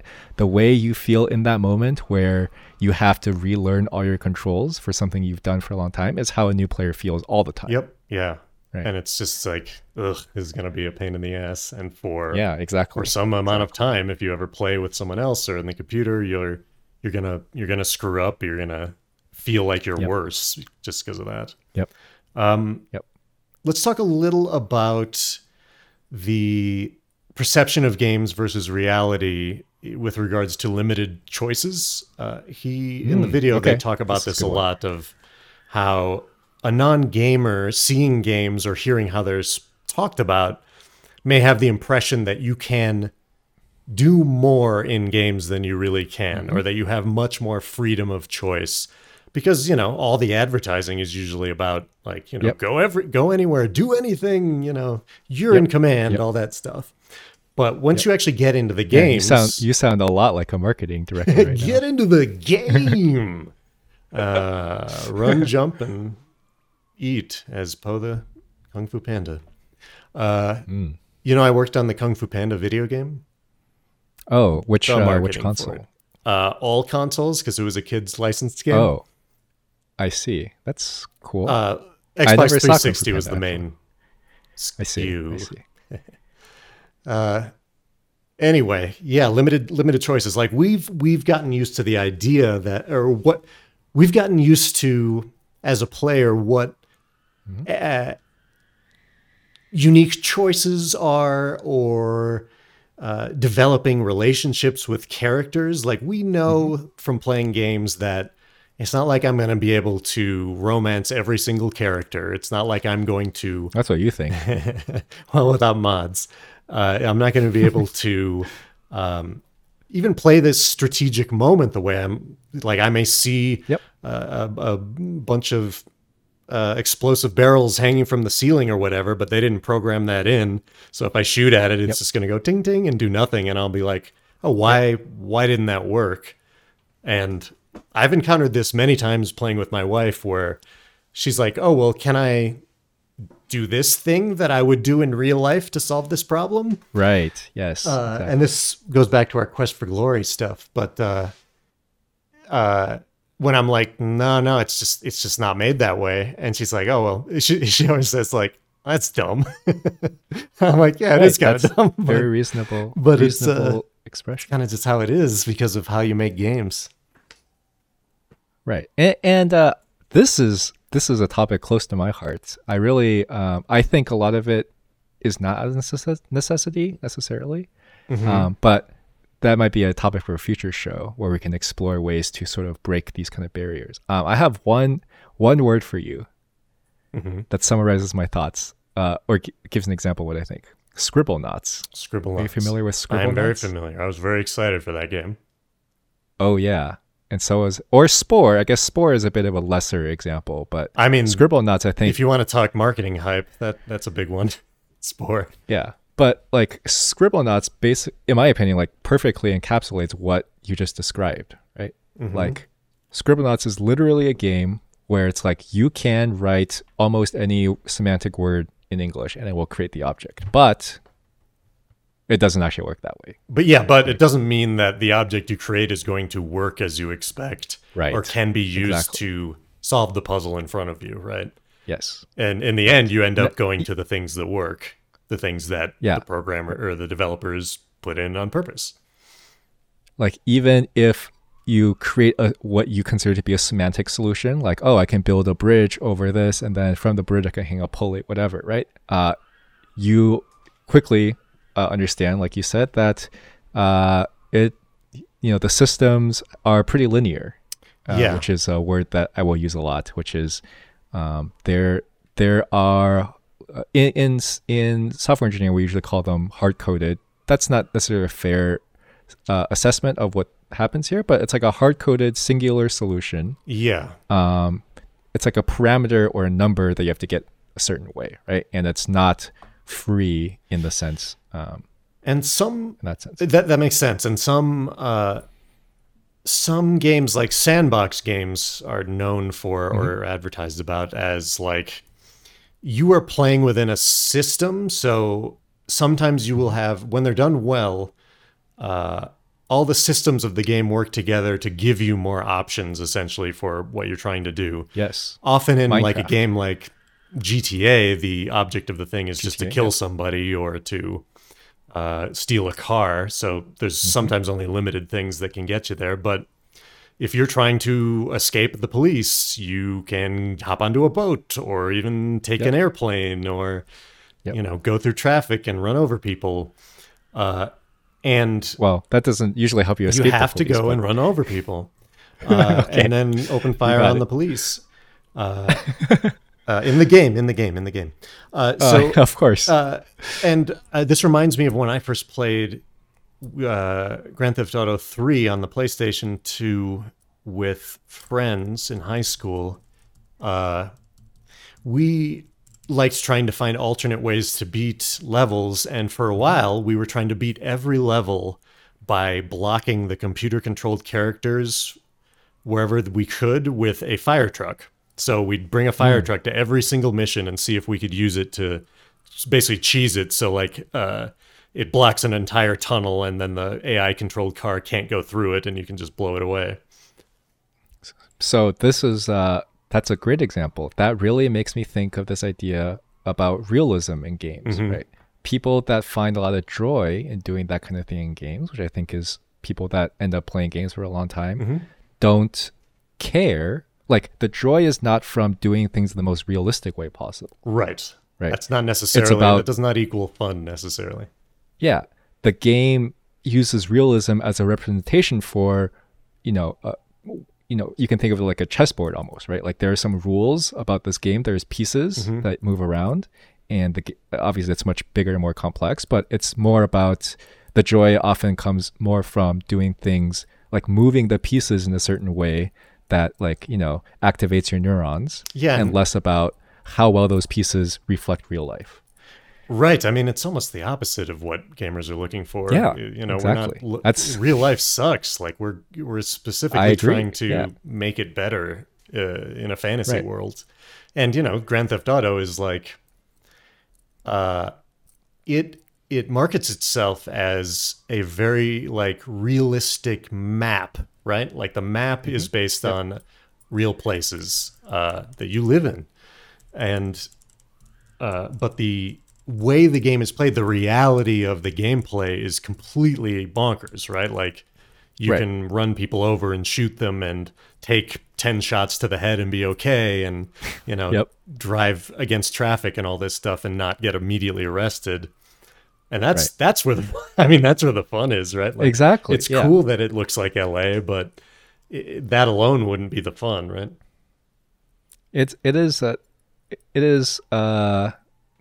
key idea of games, right? This idea that like the fun is not, it is to do, like you said, the opposite of what you would do in real life often. Yeah, and this leads to a lot of misunderstanding or fear mongering about games, right? Because so many games are about, violence. Killing people, like shooting people in the head. It's a power fantasy, right? Like it feels fun because it's not real.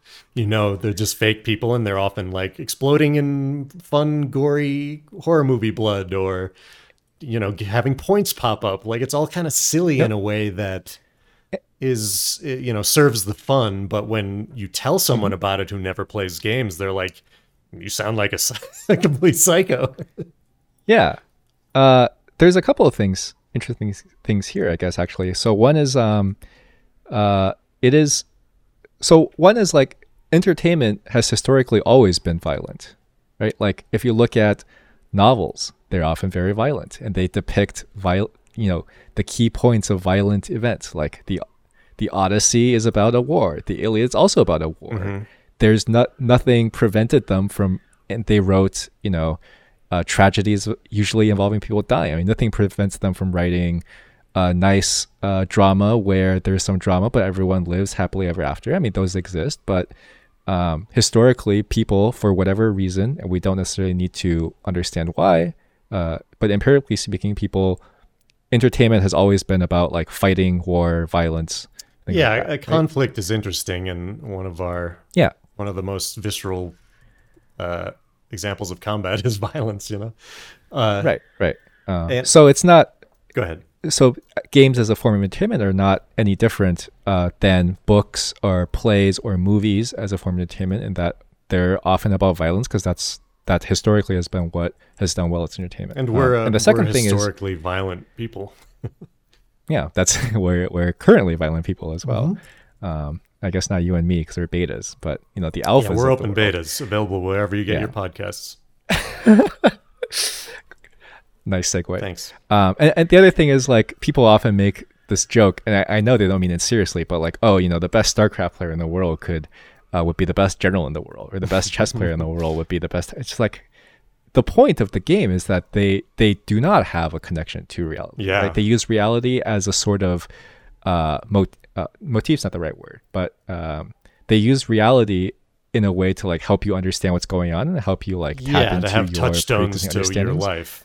Yeah, exactly. But they in no way represent what real war is supposed to look like. No, right? And if anything, they do not translate. Sorry, go ahead. Oh, I was most. They absolutely do not translate to what it would take to actually do the event. Like if you're actually a general commanding an army of space marines, your experience playing the game is not going to help you at all. Right? Ender's Game is if you're familiar with that, is funny example of this. And the last thing is funny genocide in there. Yeah. If you, well, they did try to fix that, but Orson Scott Card is very different than the author of the games, I guess, in real life. Anyway, the last thing is, if you understand both those 2 points, I think it should be pretty obvious that there's no connection between playing games, violence in games, and violence in real life, because they're not realistic. Exactly. And they don't help you do realistic things. A lot of the fear mongering is around like, oh, this is raising people to be, murderers, psycho killers,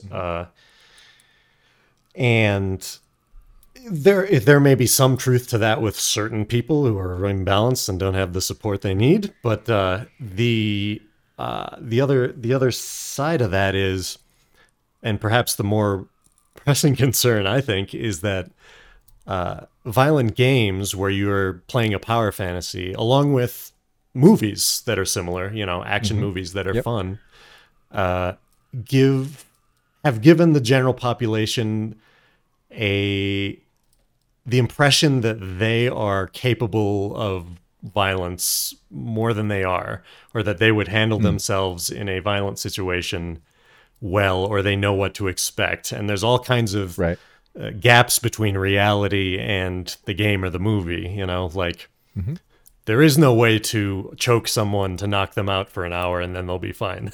You don't get hit in the head with a beer stein and just fall over for a while. That's a serious problem. If you hide behind a cabinet while there are trained guards protecting a house and they walk past you, they usually will see you. Yep. Yep. They have more. They don't just peripheral keep vision. walking in a straight line. Yeah. Yeah. If you think about and being peripheral vision in stealth games, and like encountering gunfire, you have no idea how Yeah. scared your body would be when that happens. Right. You know, you're ready to piss yourself. So you just don't oh, you feel also that in a game. you also can't just run in a straight line for 30 minutes at a time. Yeah, it's sprint. Just hold sprint. Yeah, I can do that for Yeah. about a block.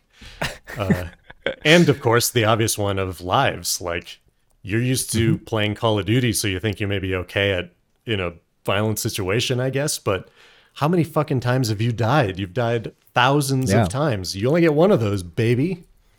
Anyway, Well, for some of us, only get one. not if you're a cat. Yeah, you get 9 at least, including the ones you steal. All right, let's continue moving forward. I wanted to ask you about we talked a little about being a new player as a kid versus an adult. You wrote prison mentality here, and I want to understand what Yeah. that means. This is just something I've been thinking about for a while. There's this. So as a kid, I'll give the example first. As a kid, I played a lot of bad games for a long time. Sure. Yeah. Because that's all I had access to, right? Yeah. And I didn't feel any type of way. I thought the games were fun, and I just kept playing them again because that's what I had. And then when I had something better, I would do something better. But I wouldn't necessarily go back to the bad games. Right. Right. What this kind of taps into, a lot of people, a lot of like stable people that go to prison, use that time to work out a lot or journal or read. Yeah. Self-improvement stuff. Productively. Because you're, in prison, you don't have anything else to do. Right. So and if you want to stay productive, which a lot of people do, they can use it productively. So I always wonder, and so in the context of this discussion, it's more like, okay, well, when you have this mentality, when you run into something that's very frustrating, you can keep going, right? Mm-hmm. Because, and I don't know what the because is. I don't know what the reason is. Oh, so maybe that- it's I see. because, Yeah. right? Maybe it's because you're a kid and you just don't have anything else to do, like me, or your entertainment threshold is much lower, or in prison, obviously, it's like you can't do anything else. So if you want to be productive, you might as well do this thing. Video games were for me like they were so interesting, and they were like the thing I could focus on best. So that Right, drove yeah, me. That exactly. alone drove me to just continue. But see, the thing is, now as an adult with Steam and a credit card, Mm-hmm. if you have a bad game, you don't feel compelled to get through the frustration and see it to the end. No, right? you just Especially say, if it's not "Fuck something it." that, you just say, exactly. But as a kid, somehow I feel like that's different. And that's kind of what I wanted to bring up. And I don't have an answer or really a thought about it, but there's something maybe to tap into here as a developer where, no, don't put people in prison and force them to play your game. But, there might be something to think about with how this works. I wonder if there's been like psychological studies about how this works exactly. I mean, This I idea have I've seen some research about like new players that are starting games as an adult and how to reach them. Oh, I'd be super interested. in Yeah, we were those still things. owed a market research episode, so we Yeah. can maybe cover it there. But Yeah, that would be. yeah, Call of Duty was one of I talked about Nintendo growing the market, but Call of Duty had designs on growing the market as well. Like they were like, this game should be we have to present it as so mainstream that you get like sports gamers to try it. That's like notoriously do. sports They gamers are the succeeded, the biggest crossover with just like Right. people who don't play games can love a sports game, right? Because they love sports. Yeah. Yep. And by the way, sports games are so boring as a gamer. I banned that word. As someone who plays games, like I played a baseball game recently because I got like interested in baseball, and I was like, oh my god, this is so boring. But Like, you're just even if you're interested in the game, though, well, you're not interested in the game, the right? You're physical interested- game. This, even if you're interested in the physical game, because it does, Esports. in my opinion, it just does a bad job of replicating the physical game. Interesting. And maybe it's a baseball specific thing, because I know a lot of gamers that play FIFA. Like I think FIFA apparently is really good, but It's just so boring because it's just like, okay, well, you're just making the same decision. Like, you know the strategy of the real game, and the game tries to mimic that, and you replicate this, and you can't. Like, I feel like for me, as someone who's played a lot of games, especially a lot of simulation games, the domain that of choices that you can make is so limited. Right, and that's it tries to the be gamer curse of death.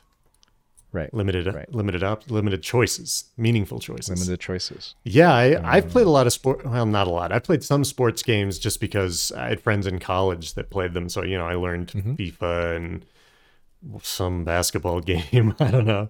And I liked the more arcadey ones like NBA Jam and NFL Blitz. Do you know those? Yep. I think it's NBA Street, right? You were thinking of a different one. Jam? NBA Jam was the first like super arcadey I see. basketball game where they had like giant heads that were pictures of real players. Interesting. Or there was a giant head mode, and maybe I'm forgetting it. Anyway, it had stuff like if you got 3 baskets in a row, you're on fire, and you get like a turbo meter and all this stuff. Like, okay, so that is what I'm thinking of, but maybe I just got the name wrong. Street might have been an updated version of it, and NFL Blitz was that way too, and it had the fun extra bit of after you've tackled somebody and the whistle's been blown and the play is over, you can continue like jumping on them and smashing them, which is of course a lot of fun. All right, I think. Go ahead. Oh, actually, no, it's nothing important. Let's just move on. Okay. We've talked a little about non-gamer as a spectrum. I kind of want to move to, you have notes here about making how to get a new person into games and, needing sort of another person, whether that be a friend or someone you're playing online or streaming or YouTube videos. Yep. That stuff is going to be, kind of like any other thing you're going to learn. It's like anything else, right? It really is just like anything else, except for like the only exceptions to this are really like things you're forced to do as an adult. Like sometimes you just have to, as an adult, you just have to learn how to do your taxes. Yep. Well, right? Speaking of which, and the police. I guess the IRS in this case explains to you that you have to do this. Same with finances, and you don't need a friend to come guide you through the process. Like sometimes as an adult, you just have to suck it up. Yeah. But for almost anything else in life, if it's not your parents or the police or whatever coming to tell you to do it, then to get into almost anything, you just need a friend. Yep. Right. Yep. Like exactly. Yeah, or taxes. They make that difficult on purpose. It could be much simpler. They want you to make mistakes. Oh, is that why? I see. Yeah. I do know that I'm not surprised given how I feel about the U.S. immigration service. So. Oh yeah, they don't want you to succeed there. Yeah, they certainly don't. Nope. And I think it took me a long time to realize that, but now I realize. Yeah, everything is designed to make you give up. So. Yep. Which they have succeeded in. Yeah. That's yeah. We're talking. So there is one other thing though, and this is where I have this note here about the value of a parasocial relationship. So instead of a friend, sometimes you can't get in through just a friend because. Well, especially in the age of the internet, like friend can mean something different, right? Friend can mean just someone you just randomly met online, like you and me. But a lot of times, you can now start learning to do stuff through content, YouTube and Twitch, right, and things of that nature. And a lot of people, like when I was in college, this happened a lot. I remember distinctly one person complaining about how they always picked up hobbies, in this case, bonsai trees, during finals week when they're procrastinating, right? And they obviously picked that up from content. So I think one of the great values of this kind of thing is that watching someone do something is often almost as good as having someone tell you how to do it. Okay. Right.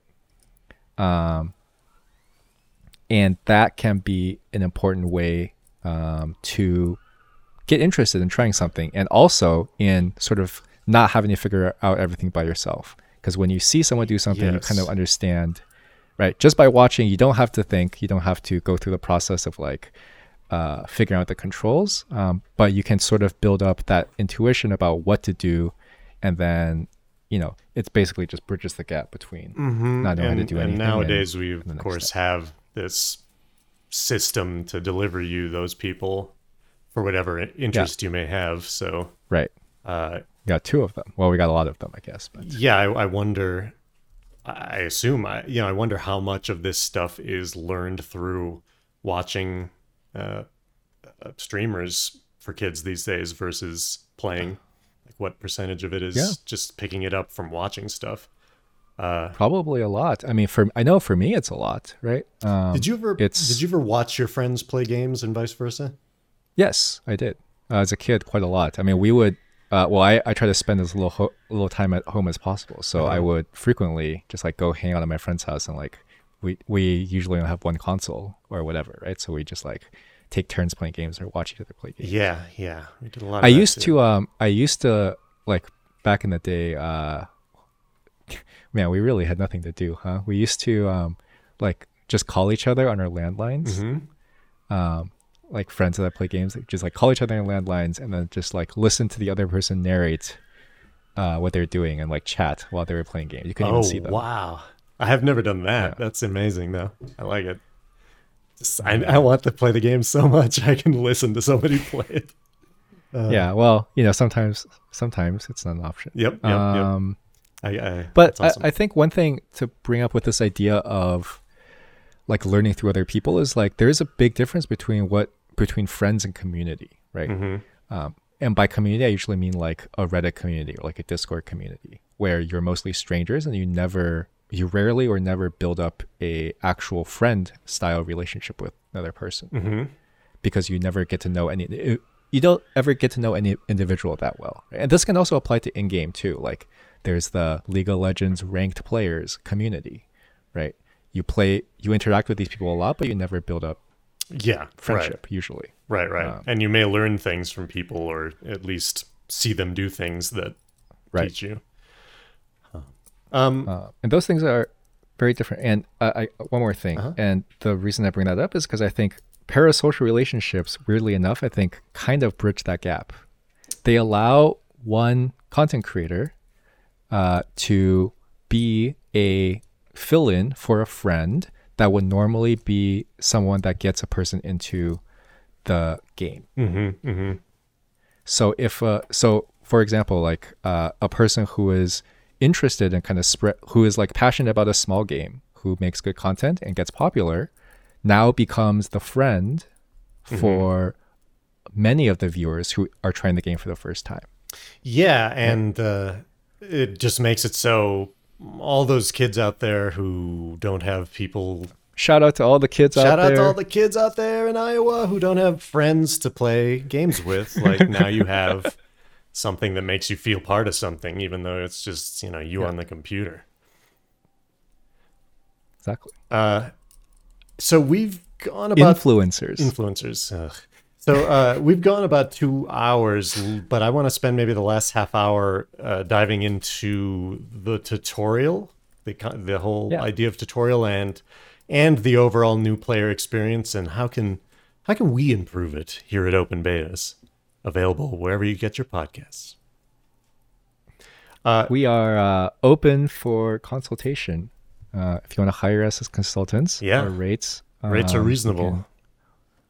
Well, I mean, that's just the thing I say. They're not reasonable. $3,000 an hour. We could do more than that once this thing takes off.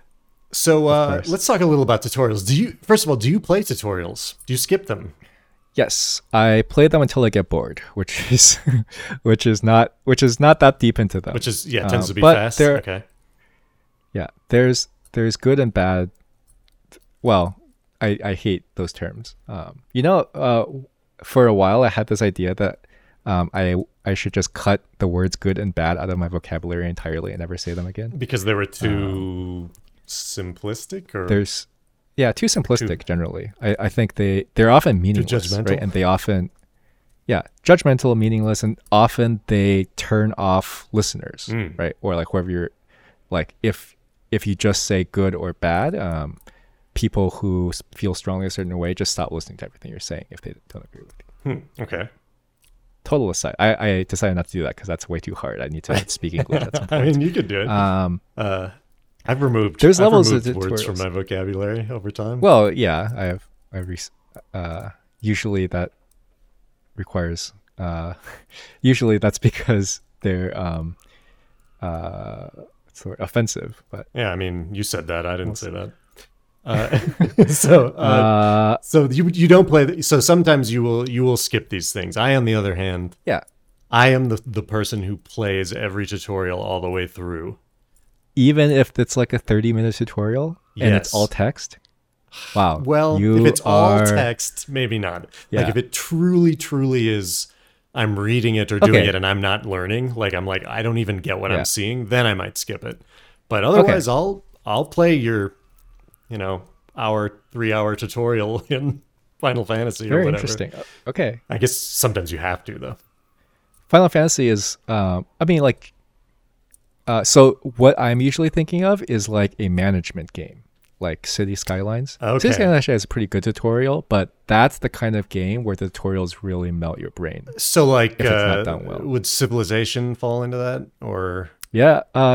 Civilization. Yes. So imagine if in Civilization, they just front loaded the entire tutorial. Mm-hmm. It's like, okay, you have a city. Oh, here's how in your city you build units. And then here's how your city expands. And then click next. Here's how you can create a new city with settlers. And settlers create happiness. And here's how happiness works. You have 2 cities. And then here's how luxury goods work. And here's how you capture luxury goods. And then here's how you can upgrade your city. And here's how your city grows. And here's how the max size of... Okay, right, you get the point. Yes. Making right. That's the kind of game where the tutorial can really... If it's front loaded, I feel like it just melts your brain and you totally you can't exactly. You might just bounce totally off the game, or you just might go, I didn't learn anything, I'm just gonna play and see what happens. Right. Which at the end of the day you probably want in your game anyway. Like you feel free to disagree, but if your tutorial is useful, it is giving you a small slice of the gameplay.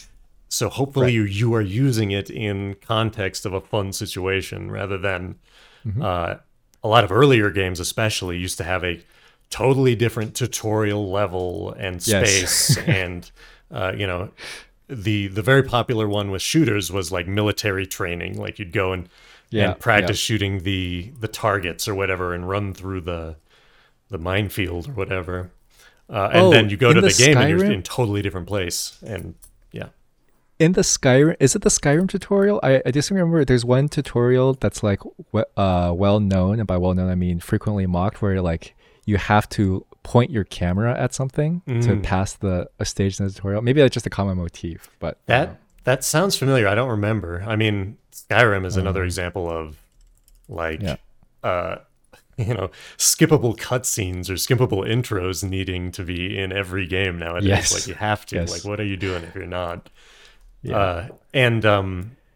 Especially with like single player narrative games, like you may not be able to do this in The Last of Us, now available on HBO Max, but you in a game that doesn't have like a cinematic story, the tutorial may just be like encouraging people to play a first round or a first game, play the whole game at one time, and we'll kind of show you stuff along the way, but you'll learn it by doing. And then the assumption is after 1, 2, 3 games or whatever, you're actually playing the game now, and it opens up a little more. That's usually the hope, right? And some narrative games have some advantages, but also some disadvantages doing this. So like for me, Persona 4, sort of there's no quote unquote tutorial that ends. Like the whole first like 2 dungeons or 3 dungeons are just an extended tutorial. And for the whole time we don't get freedom. Have you played Persona 5? It's even worse than that. Oh no, I haven't. I bounced off Persona after trying to play Persona 4. I really liked those 2 games, because I I played them at a time where having anime friends would be nice. So it'd be Now you have all the anime friends you could want. yeah. You already There's do. dozens of us. That's true. Huh?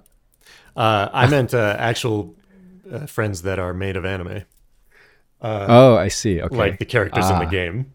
Yeah. Gotcha.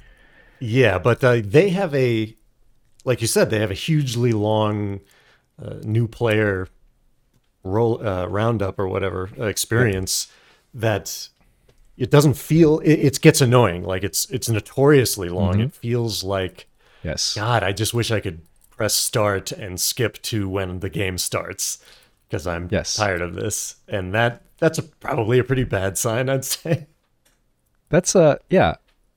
That's something obviously that's like context specific, but that's something I don't think we have time for. But I do at some point maybe we should do a deep dive into exactly why it feels that way.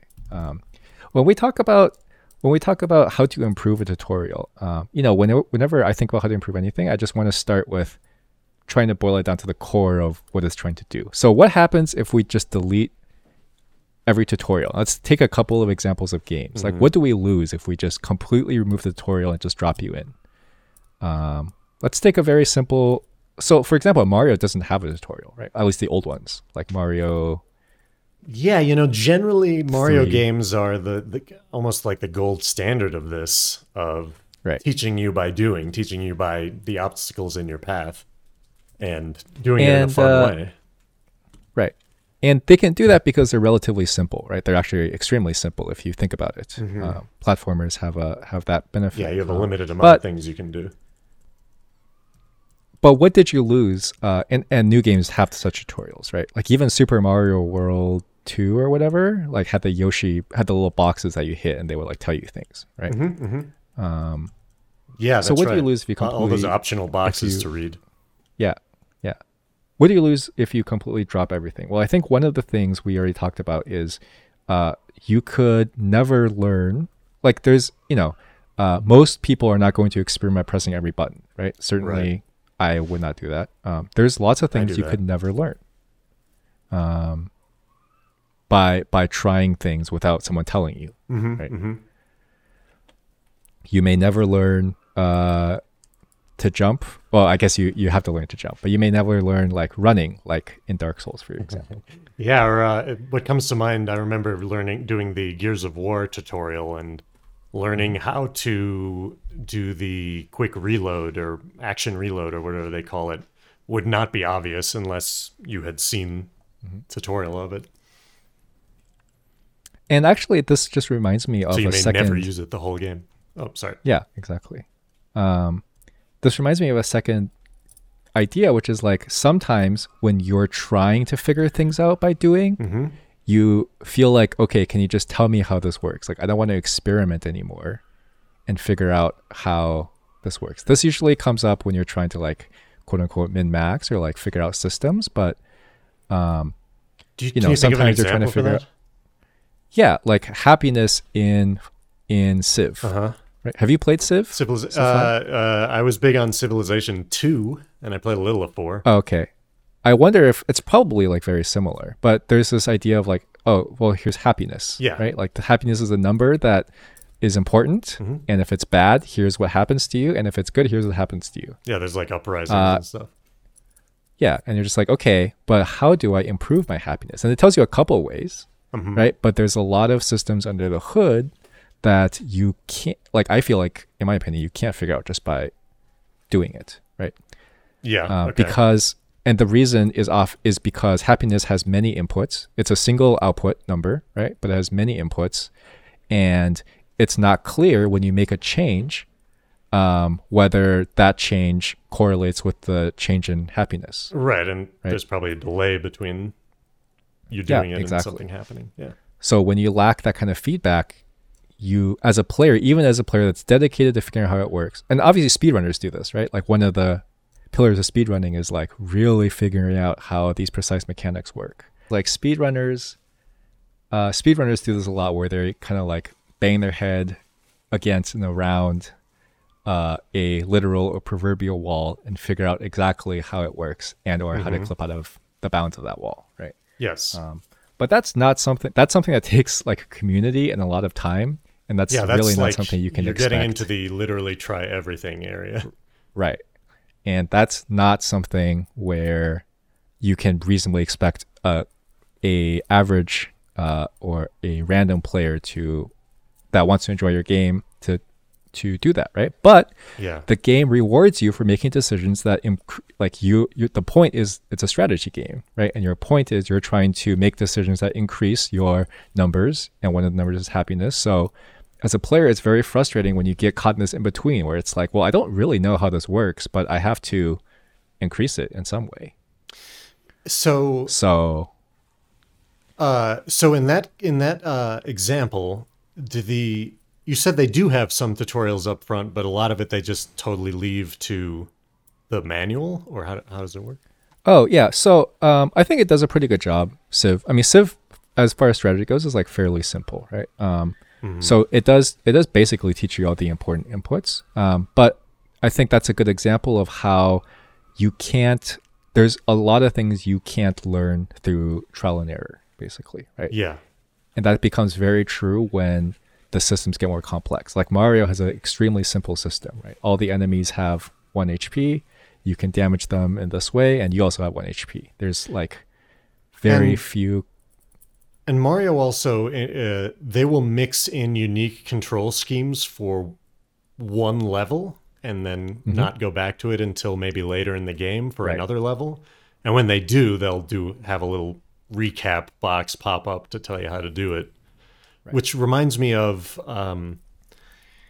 do any games do like an adaptive tutorial kind of thing where if you do miss something because you never learned it or you're just not using it, does it say like, hey dude, I noticed you're not using your alt, like it does this, and why don't you try it right now, and we just gave you your mana back or whatever. Aha. So this is what a great segue. You read my mind. Okay. You actually read my mind this time. It's not even in the notes. So games do this, right? I think a lot more modern games are more and more trying to do this.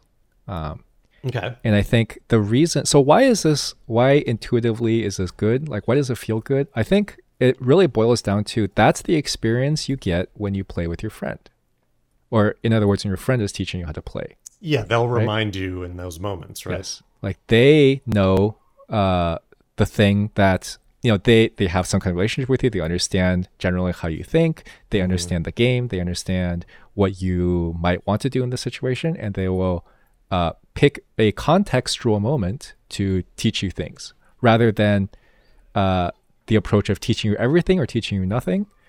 They pick what they deem to be a nice contextual relevant moment to teach you something, and then they pop in, and then they let you, hopefully, I mean obviously every relationship is different, but hopefully they let you just continue on your way once you figure that out or whatever, right? Yeah, and ideally that's a really good way to, like we've talked about, it's a really good way to learn, right, having that contextual adaptive feedback. Yes. And there's more ways than one to get this. So one good way, in my opinion, to get this that happens a lot now that we have the internet is having resources to look up, right? Yes. So now, instead of having to try everything to figure out how happiness works, I'm like, oh, my happiness is low. That's kind of weird.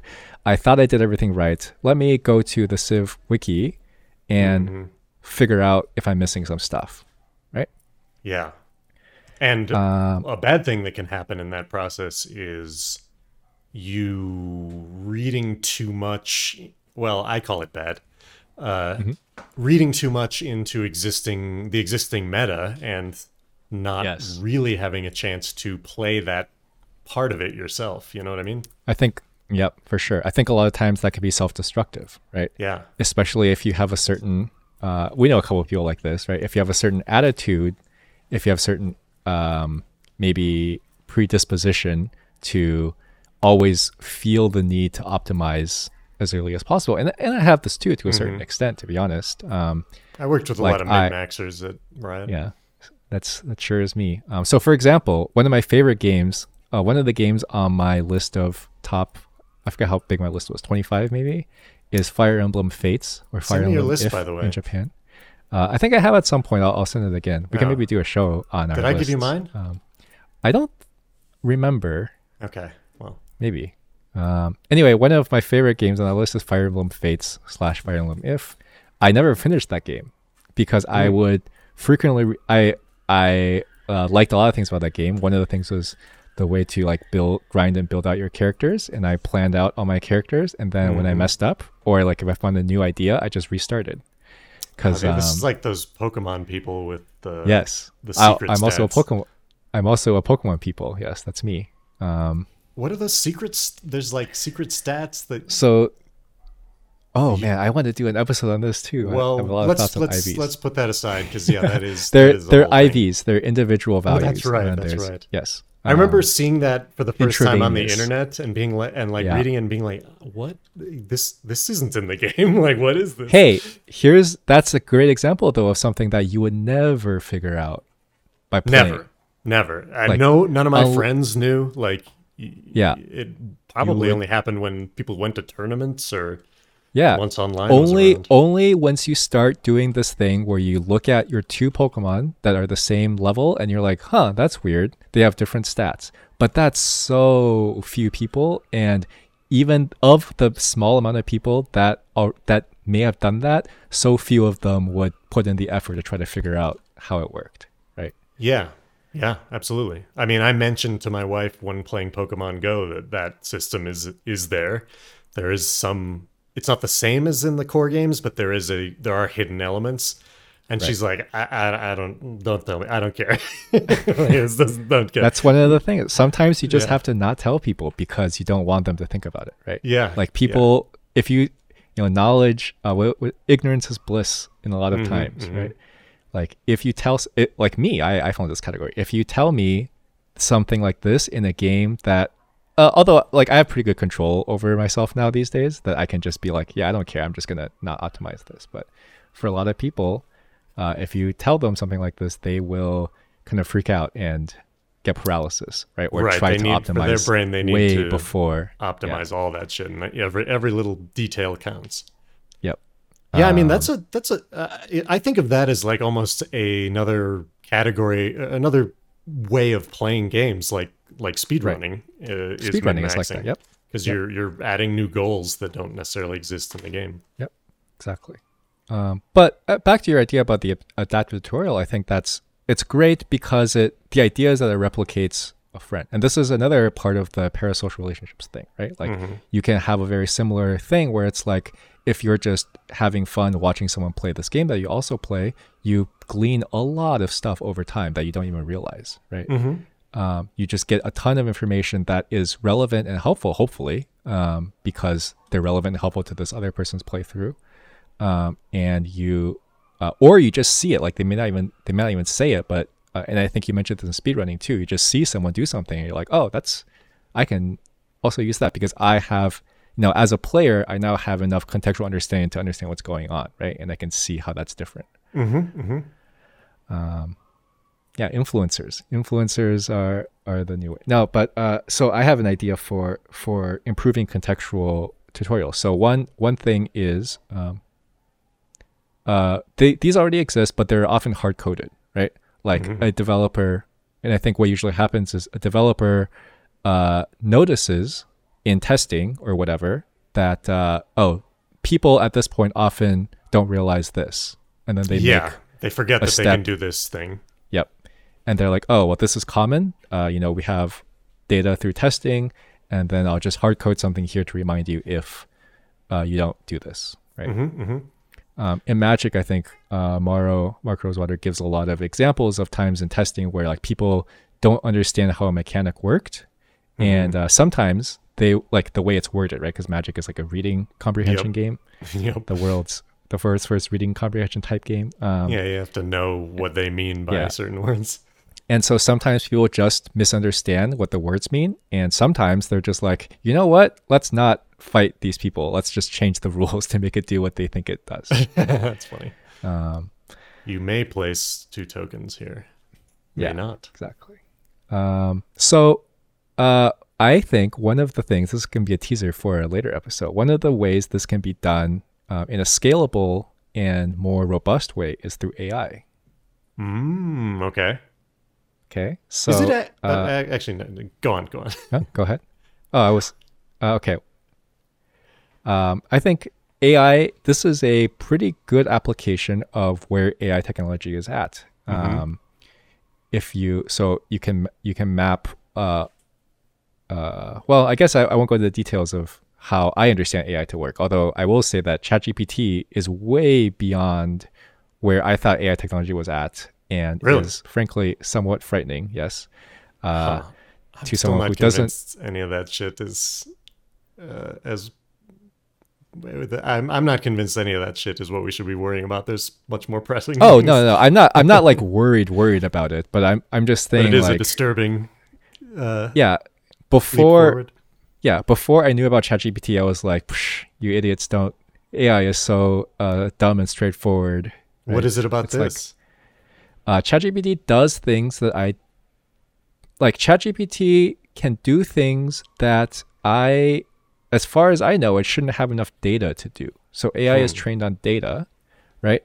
And it, at least in my prior understanding, it made a pretty linear mapping of decisions to data. So like if you feed it enough data about translation, like if you feed it enough text from English and then in French, it could do a pretty one-to-one. It will like basically give you a translation based on what the data says, right? ChatGPT can solve math problems, right? You can take your college math problem and you can feed it to ChatGPT and it will give you it will show work and give you a solution.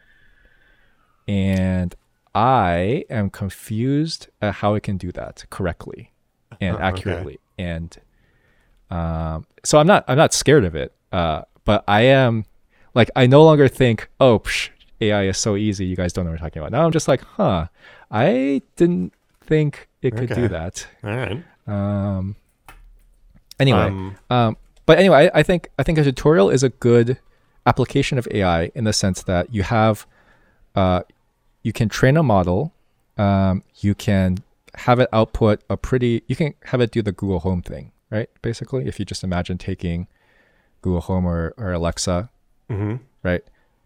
Sometimes it's like, oh, you're near this place. You can check out these 3 restaurants that you Right. It's contextual that are near you that you might stuff. like, right? Yeah. Because it's around the time when you normally eat lunch. Yep. Basically, I think that's the kind of thing that AI can do pretty well, and I think would be helpful in this kind of case. Okay. There's also, while you're as you brought that up, there's also the idea of balance of when you give these messages. Yeah. Because it can matter. You know, I'm sure we've all had I hope we've all had the experience where I'm like trying to do a special jump or whatever, and I keep fucking it up and dying. And each time the game pops up press circle, circle, circle, the triple jump. And I'm like, yes, I know. I know. Or the one other example is, I think it was when I was playing Uncharted. This was before I was very good with some of the PlayStation analog stuff. When I died repeatedly, it was like, it looks like you're having a little trouble. You sure you don't want to bump the difficulty down to easy, buddy? Yeah. And I'm like, no, I don't. Rude. Games are very rude these days. Yes. Yeah, I get that. So you know what game I think does this really well, and also is actually very similar to AI, is Mario Maker. Have you played Mario Maker? Yes, I have. And you know what I mean, right? When you die, you see, first of all, you see where everyone else died, which is like kind of funny. But you also can see, actually, I don't remember if this is the case, but I think generally you can like see lines or like where people went through, or like, actually maybe not. I think you can download ghosts, like you can watch. Oh, other people ghosts. Yeah. That's what it is. Yeah. You can watch other people do it. and try to like keep up in real time with them. Yeah. And I think a lot of, I think that kind of thing is more helpful than teaching you and than trying to teach you one specific thing. Like, I think you can learn a lot more once you understand generally what's going on. Because I guess that's a good point. It's split out into like 2 phases, right? One is like, one phase is like do you understand the basics of how to do all the stuff? And then the next phase is like, well, I'm stuck doing this, like something within the system, right? But I don't know how to solve the problem that the system presents to me, but I know how to do all the actions. I don't know which actions to take. Right. And there's certain details about those actions that don't get covered in a text explanation, like timing or yes. Well, timing is the only example I can think of, but there are for a platformer, for sure, it's just timing, right? But if you think about things like, if you think about like a JRPG, right? It's like, oh, well, there's mana actually, and there's mana regeneration between floors, or there's not mana regeneration between fights, right? Or there's like cooldowns or whatever that all come up. Right. That's that's one of the things in general where watching the whole action of something teaches you a lot more than any one individual fact, because often there's like way too many individual facts, and sometimes they even get boiled down, in my opinion, too far. So what do you think of ghost type tutorial bits, like seeing ghosts of your character or whatever do the thing, and maybe the button prompts show up next to them or on screen so you can see the timing as well? Like, I think that would be great. Yeah, that sounds great, but that's hard to apply in all games, right? Yeah. Is it? So for example, why is that? So in a platformer, it's very easy to apply, right? Right. In Mario Kart, similarly, it's very. In a first-person game, for example, it gets a little harder because you never look at your character from the perspective of a ghost. Now, the ghost maybe could be through your first-person view, but that can be a little harder too, because you're like, I don't know, maybe that would work. No, the problems I initially thought of maybe aren't as big as I thought. So maybe the first-person ghost could work. Okay. For a game like Civ, the ghosts, you get bored. I feel like you would get bored very fast watching the ghost because it will take a long time for anything to happen. Yeah. Yes. Yeah. Just sitting there watching a game of Civ. Yeah. So that can be hard, but I think that's a big, any situation where you can get a visual, holistic view of a tutorial rather than a bunch of individual, discrete nuggets. Well, and I like that sort of ghost thing too, also because of you're less likely to have an interruption, which every players hate when there's like the action freezes suddenly and there's a pop-up message. I mean, it's like being on anywhere on the internet. It sucks. It's true. Yeah. It's a pop-up. So if you can avoid that ever happening, that would be nice. This reminds me of GTA 4 and 5, and I think The Witcher 3 also has this problem. They have tooltips pop up in real time during the action. Things you have to read, like in GTA specifically, you're driving and shooting, and in the upper right, it displays, use this stick to look around or whatever. I see. Or they may teach you things like that, where the instructions are not even on the center of the screen, but they're like up in the upper right, and they're timed, and you can't look at them again after they're gone. And it's, I get what they're trying to do. They're trying to not pause the action at all. Right. But it makes it so you're likely to miss a lot of that stuff and just figure it out by doing. Right. That makes sense. Yeah, that seems just bad. It's hard to. I guess we can break. Well, I was just going to mention. I wonder, because we've covered a lot about how streamers and such can be this source of tutorial nowadays, essentially. Right. Is there value in moving that experience into the product itself, or are developers just better off assuming or even maybe recommending streamers to watch to learn? You know what I mean? Right. Well, I think developers do that, actually. The reason I keep saying influencers kind of jokingly is that like influencer advertisement is like all the rage now, right? Yes. So I think developers do that. I think there's some problems if you rely on that solely. Mm-hmm. Because first of all, I think the first problem is that influencers are not, their goal is not to teach, right? Their goal is to entertain. And so they very understandably often would choose to do something more entertaining rather than something that's better educational content, right? Yes. When they die, they are more likely to say, "Oh my God," rather than to be like, "Oh, I see what I did wrong here. See, I should have done X, Y, and Z, and you should too," right? So I think things like, and there's various problems that are also in that vein, right? The second I think is more unsolvable, which is that streamers, you can't pay a streamer in every language and on every platform that's available to everyone that wants to play your game, right? It's hard to, yeah. So Twitch, for example, like is, well, I guess it's universally available, but like YouTube is not available in some parts of the world, right? Etc. And so I think because of that, I think you can't move the whole thing in there. But they actually do this. So for example, Lost Ark does video tutorials by partnering with content creators, like their biggest streamers. So the content creators actually make the videos? Yeah. And it'll show up. I watched a bunch of these for the raids we did. So that's independent, but like there's some official ones as well. So like the company will pay a streamer to make a video about the class, a new class that's releasing, right? And they'll put this video on. Well, first of all, they'll put it on their own channel, right? But the company will put it on all the official channels, right? Like in the advertising for the new class, they will right under it say, "And go watch this video by popular streamer so and so to learn the ins and outs of this class." Right? So I think they do that, but I do think you can't rely on that solely, because the other thing is a lot of people don't like learning through watching videos. I have this conversation at work somewhat recently. Someone mentioned that like they really don't like video tutorials because they take so long.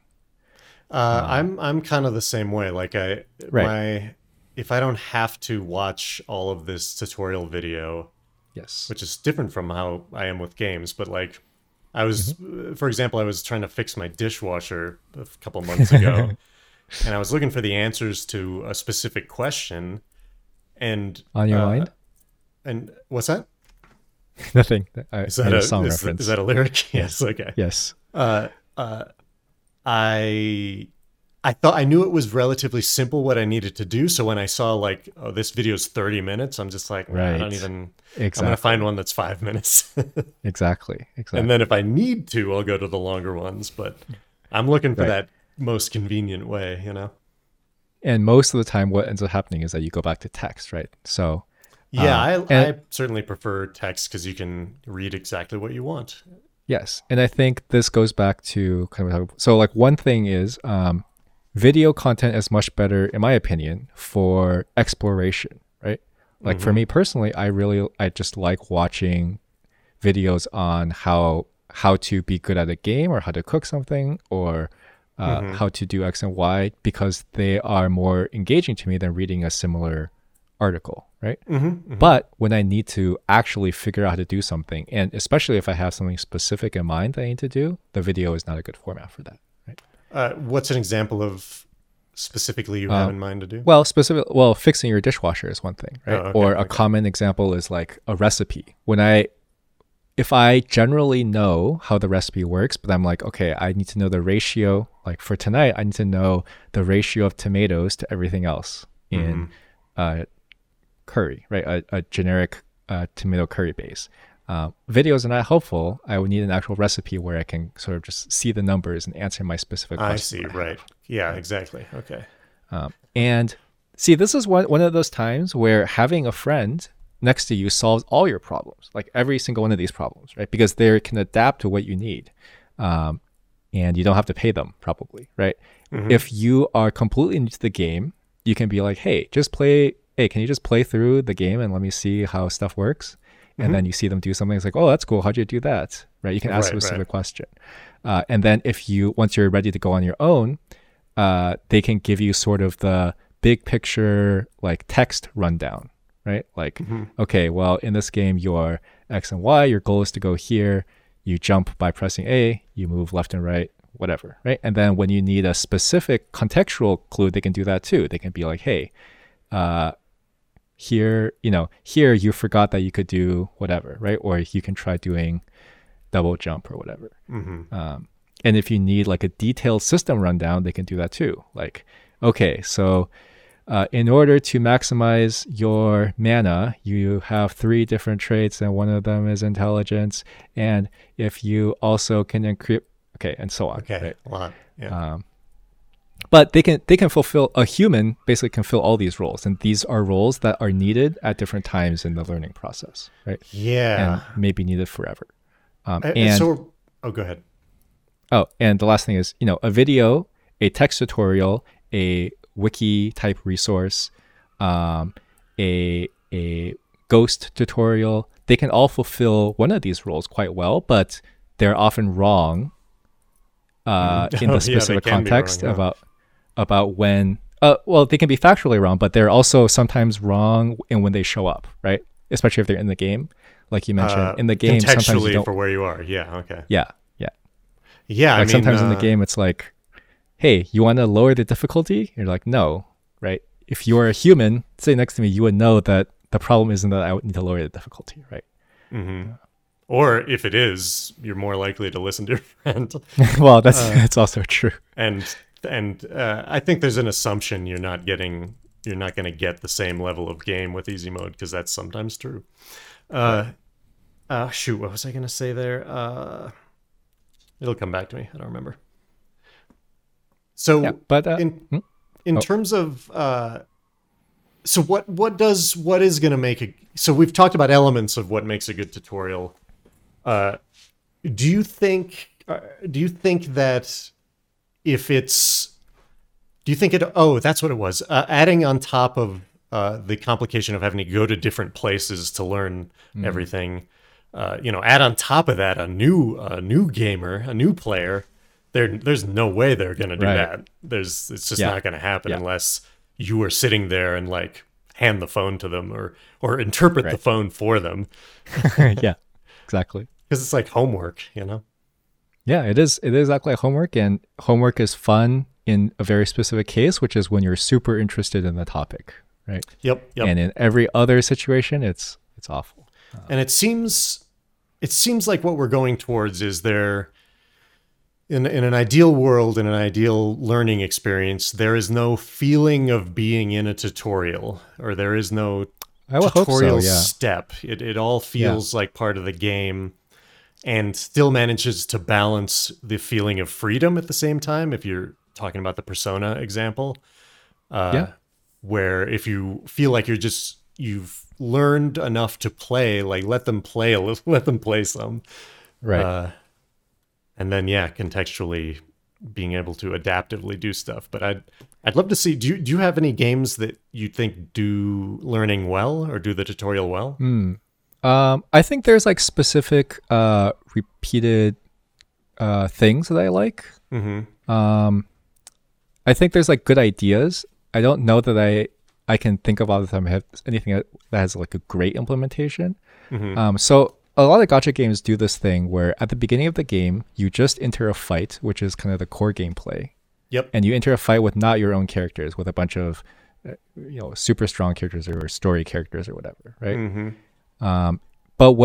So I think this is a good idea. I think this drops you into the core mechanic, which I guess is important, right? Like you want the story to be short and sweet, and you want it to cover the most important things. And so if the fighting is the core gameplay, then you should do that. But I think what I don't like is a lot of games in this part tell you exactly what to do, right? Here, use this skill on this enemy, and then use this skill on this enemy. And I feel like do a square triangle on this. Okay. Exactly. And I think that is where you run into a problem, because you're no longer learning anything. You're just pressing the buttons that the game tells you so that you can go away. right? Yeah, no, I see that. I mean, I'm learning in that Um, scenario, but right. yeah, I see for most Actually, you know people, what? you're torn away Uh, from what's that? oh, sorry. Go ahead. Oh, I'm just saying, yeah, that every time we talk about like a tutorial, I imagine my mom or my wife or a friend who's just never played games trying to play it. And Right. you have a good point. Like if you keep getting stopped and have to be Hmm. forced through things that you don't want to do, you're not only are you not necessarily learning, you're having a bad time.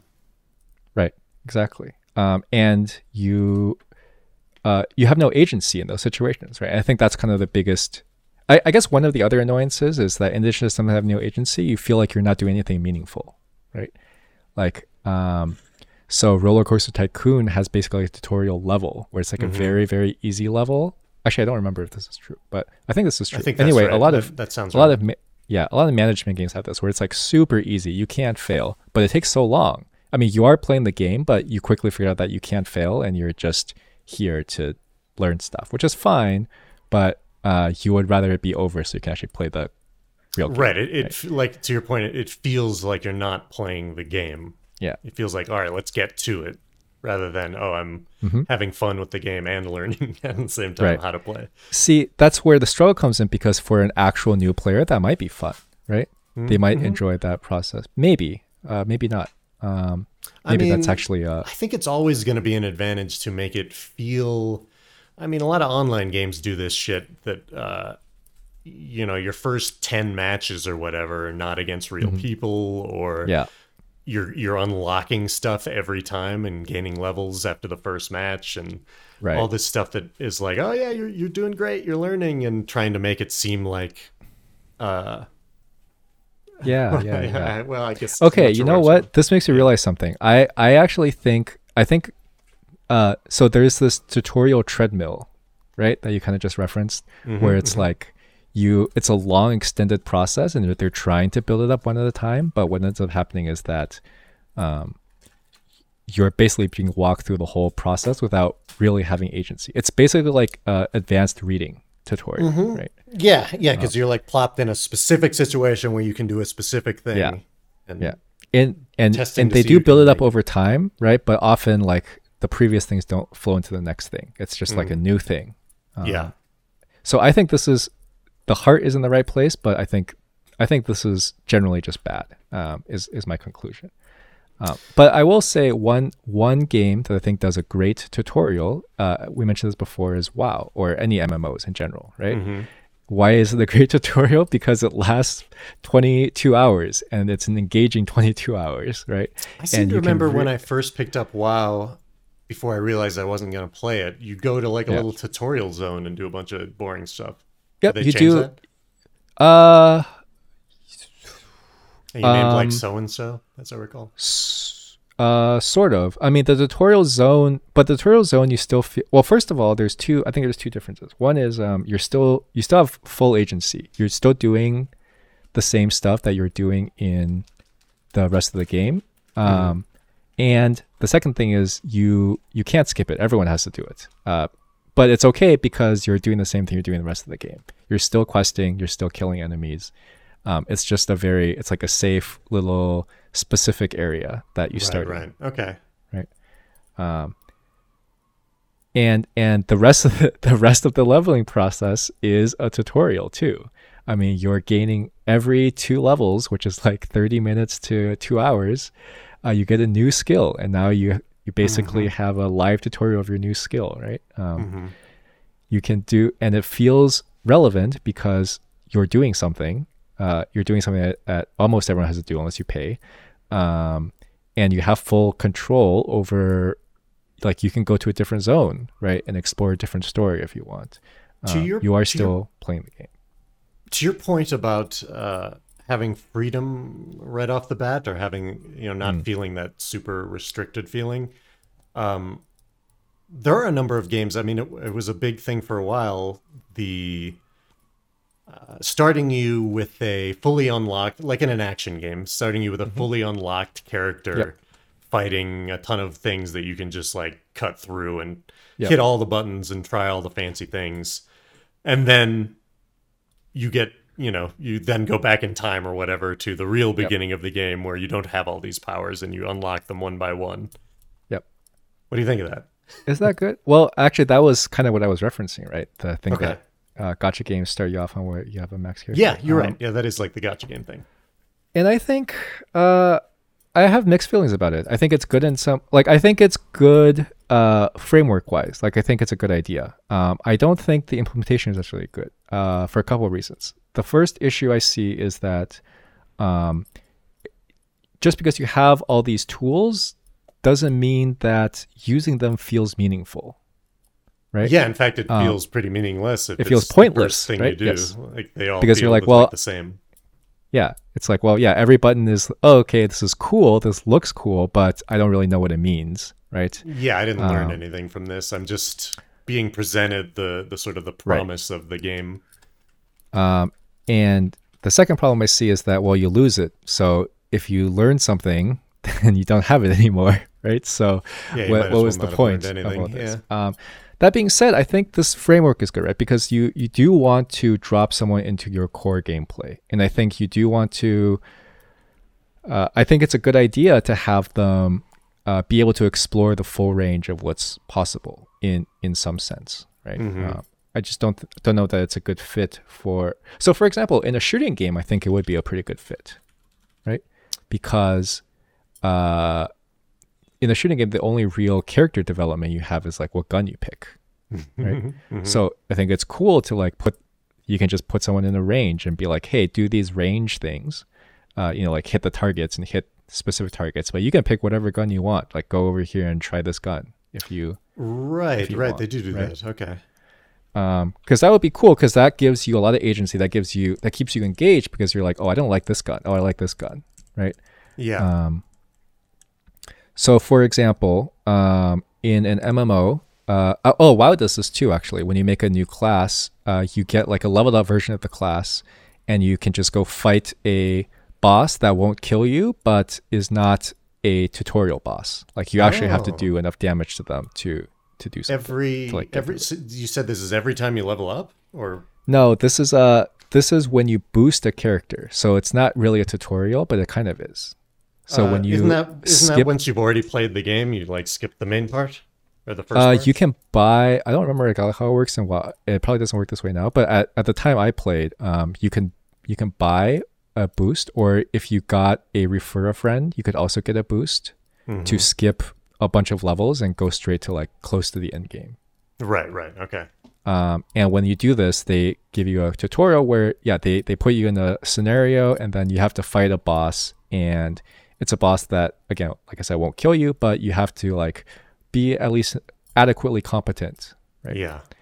Before they say. And I think this goes back to something you said earlier about like, it's really more important to function in the system. Like you want the game to present a system that the player can then solve, rather than a bunch of linear things, right?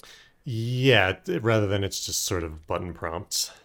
Right, exactly. And I think I guess that's kind of the key, because again, with the shooting range, it's like, well, the game presents you a bunch of questions, and you can solve them in a way that you like, and you can explore while you do so. And it's the same with the MMO, right? Okay, let's wrap this up. I think we got enough. I think so too. We can always revisit. I had a good conversation. All right. Cool. Well, thanks for listening to Open Betas with Regal and SwimFan, wherever you get your podcasts. I'm SwimFan, and see I you. Am Regal. Oh, right. Hey, what about me? What am I? I'm SwimFan, and that's it. Okay, let's do it. I'll do it the right way. No, that's good. I'm SwimFan. And I'm Regal. And we are, let's say it at the same time, Open Beta. All right, goodbye. Goodbye. The end. All right. Let's go! Cause I'm feeling like I'm running and I'm feeling like I gotta get away. Better know that I don't and I won't ever stop. Cause you know I gotta win every day. Go! She really wanna pop me. Go! Just know that you will never flop me. And I know that I gotta be a little cocky. Go! You ain't never gonna stop me. Every time I come a nigga gotta set it, then I gotta go and then I gotta get it, then I gotta blow and then I gotta shut it. Any little thing a nigga think that he be doing, cause it doesn't matter, cause I'm gonna dead it. Then I'm gonna murder everything and anything about it. Boom, about a bing.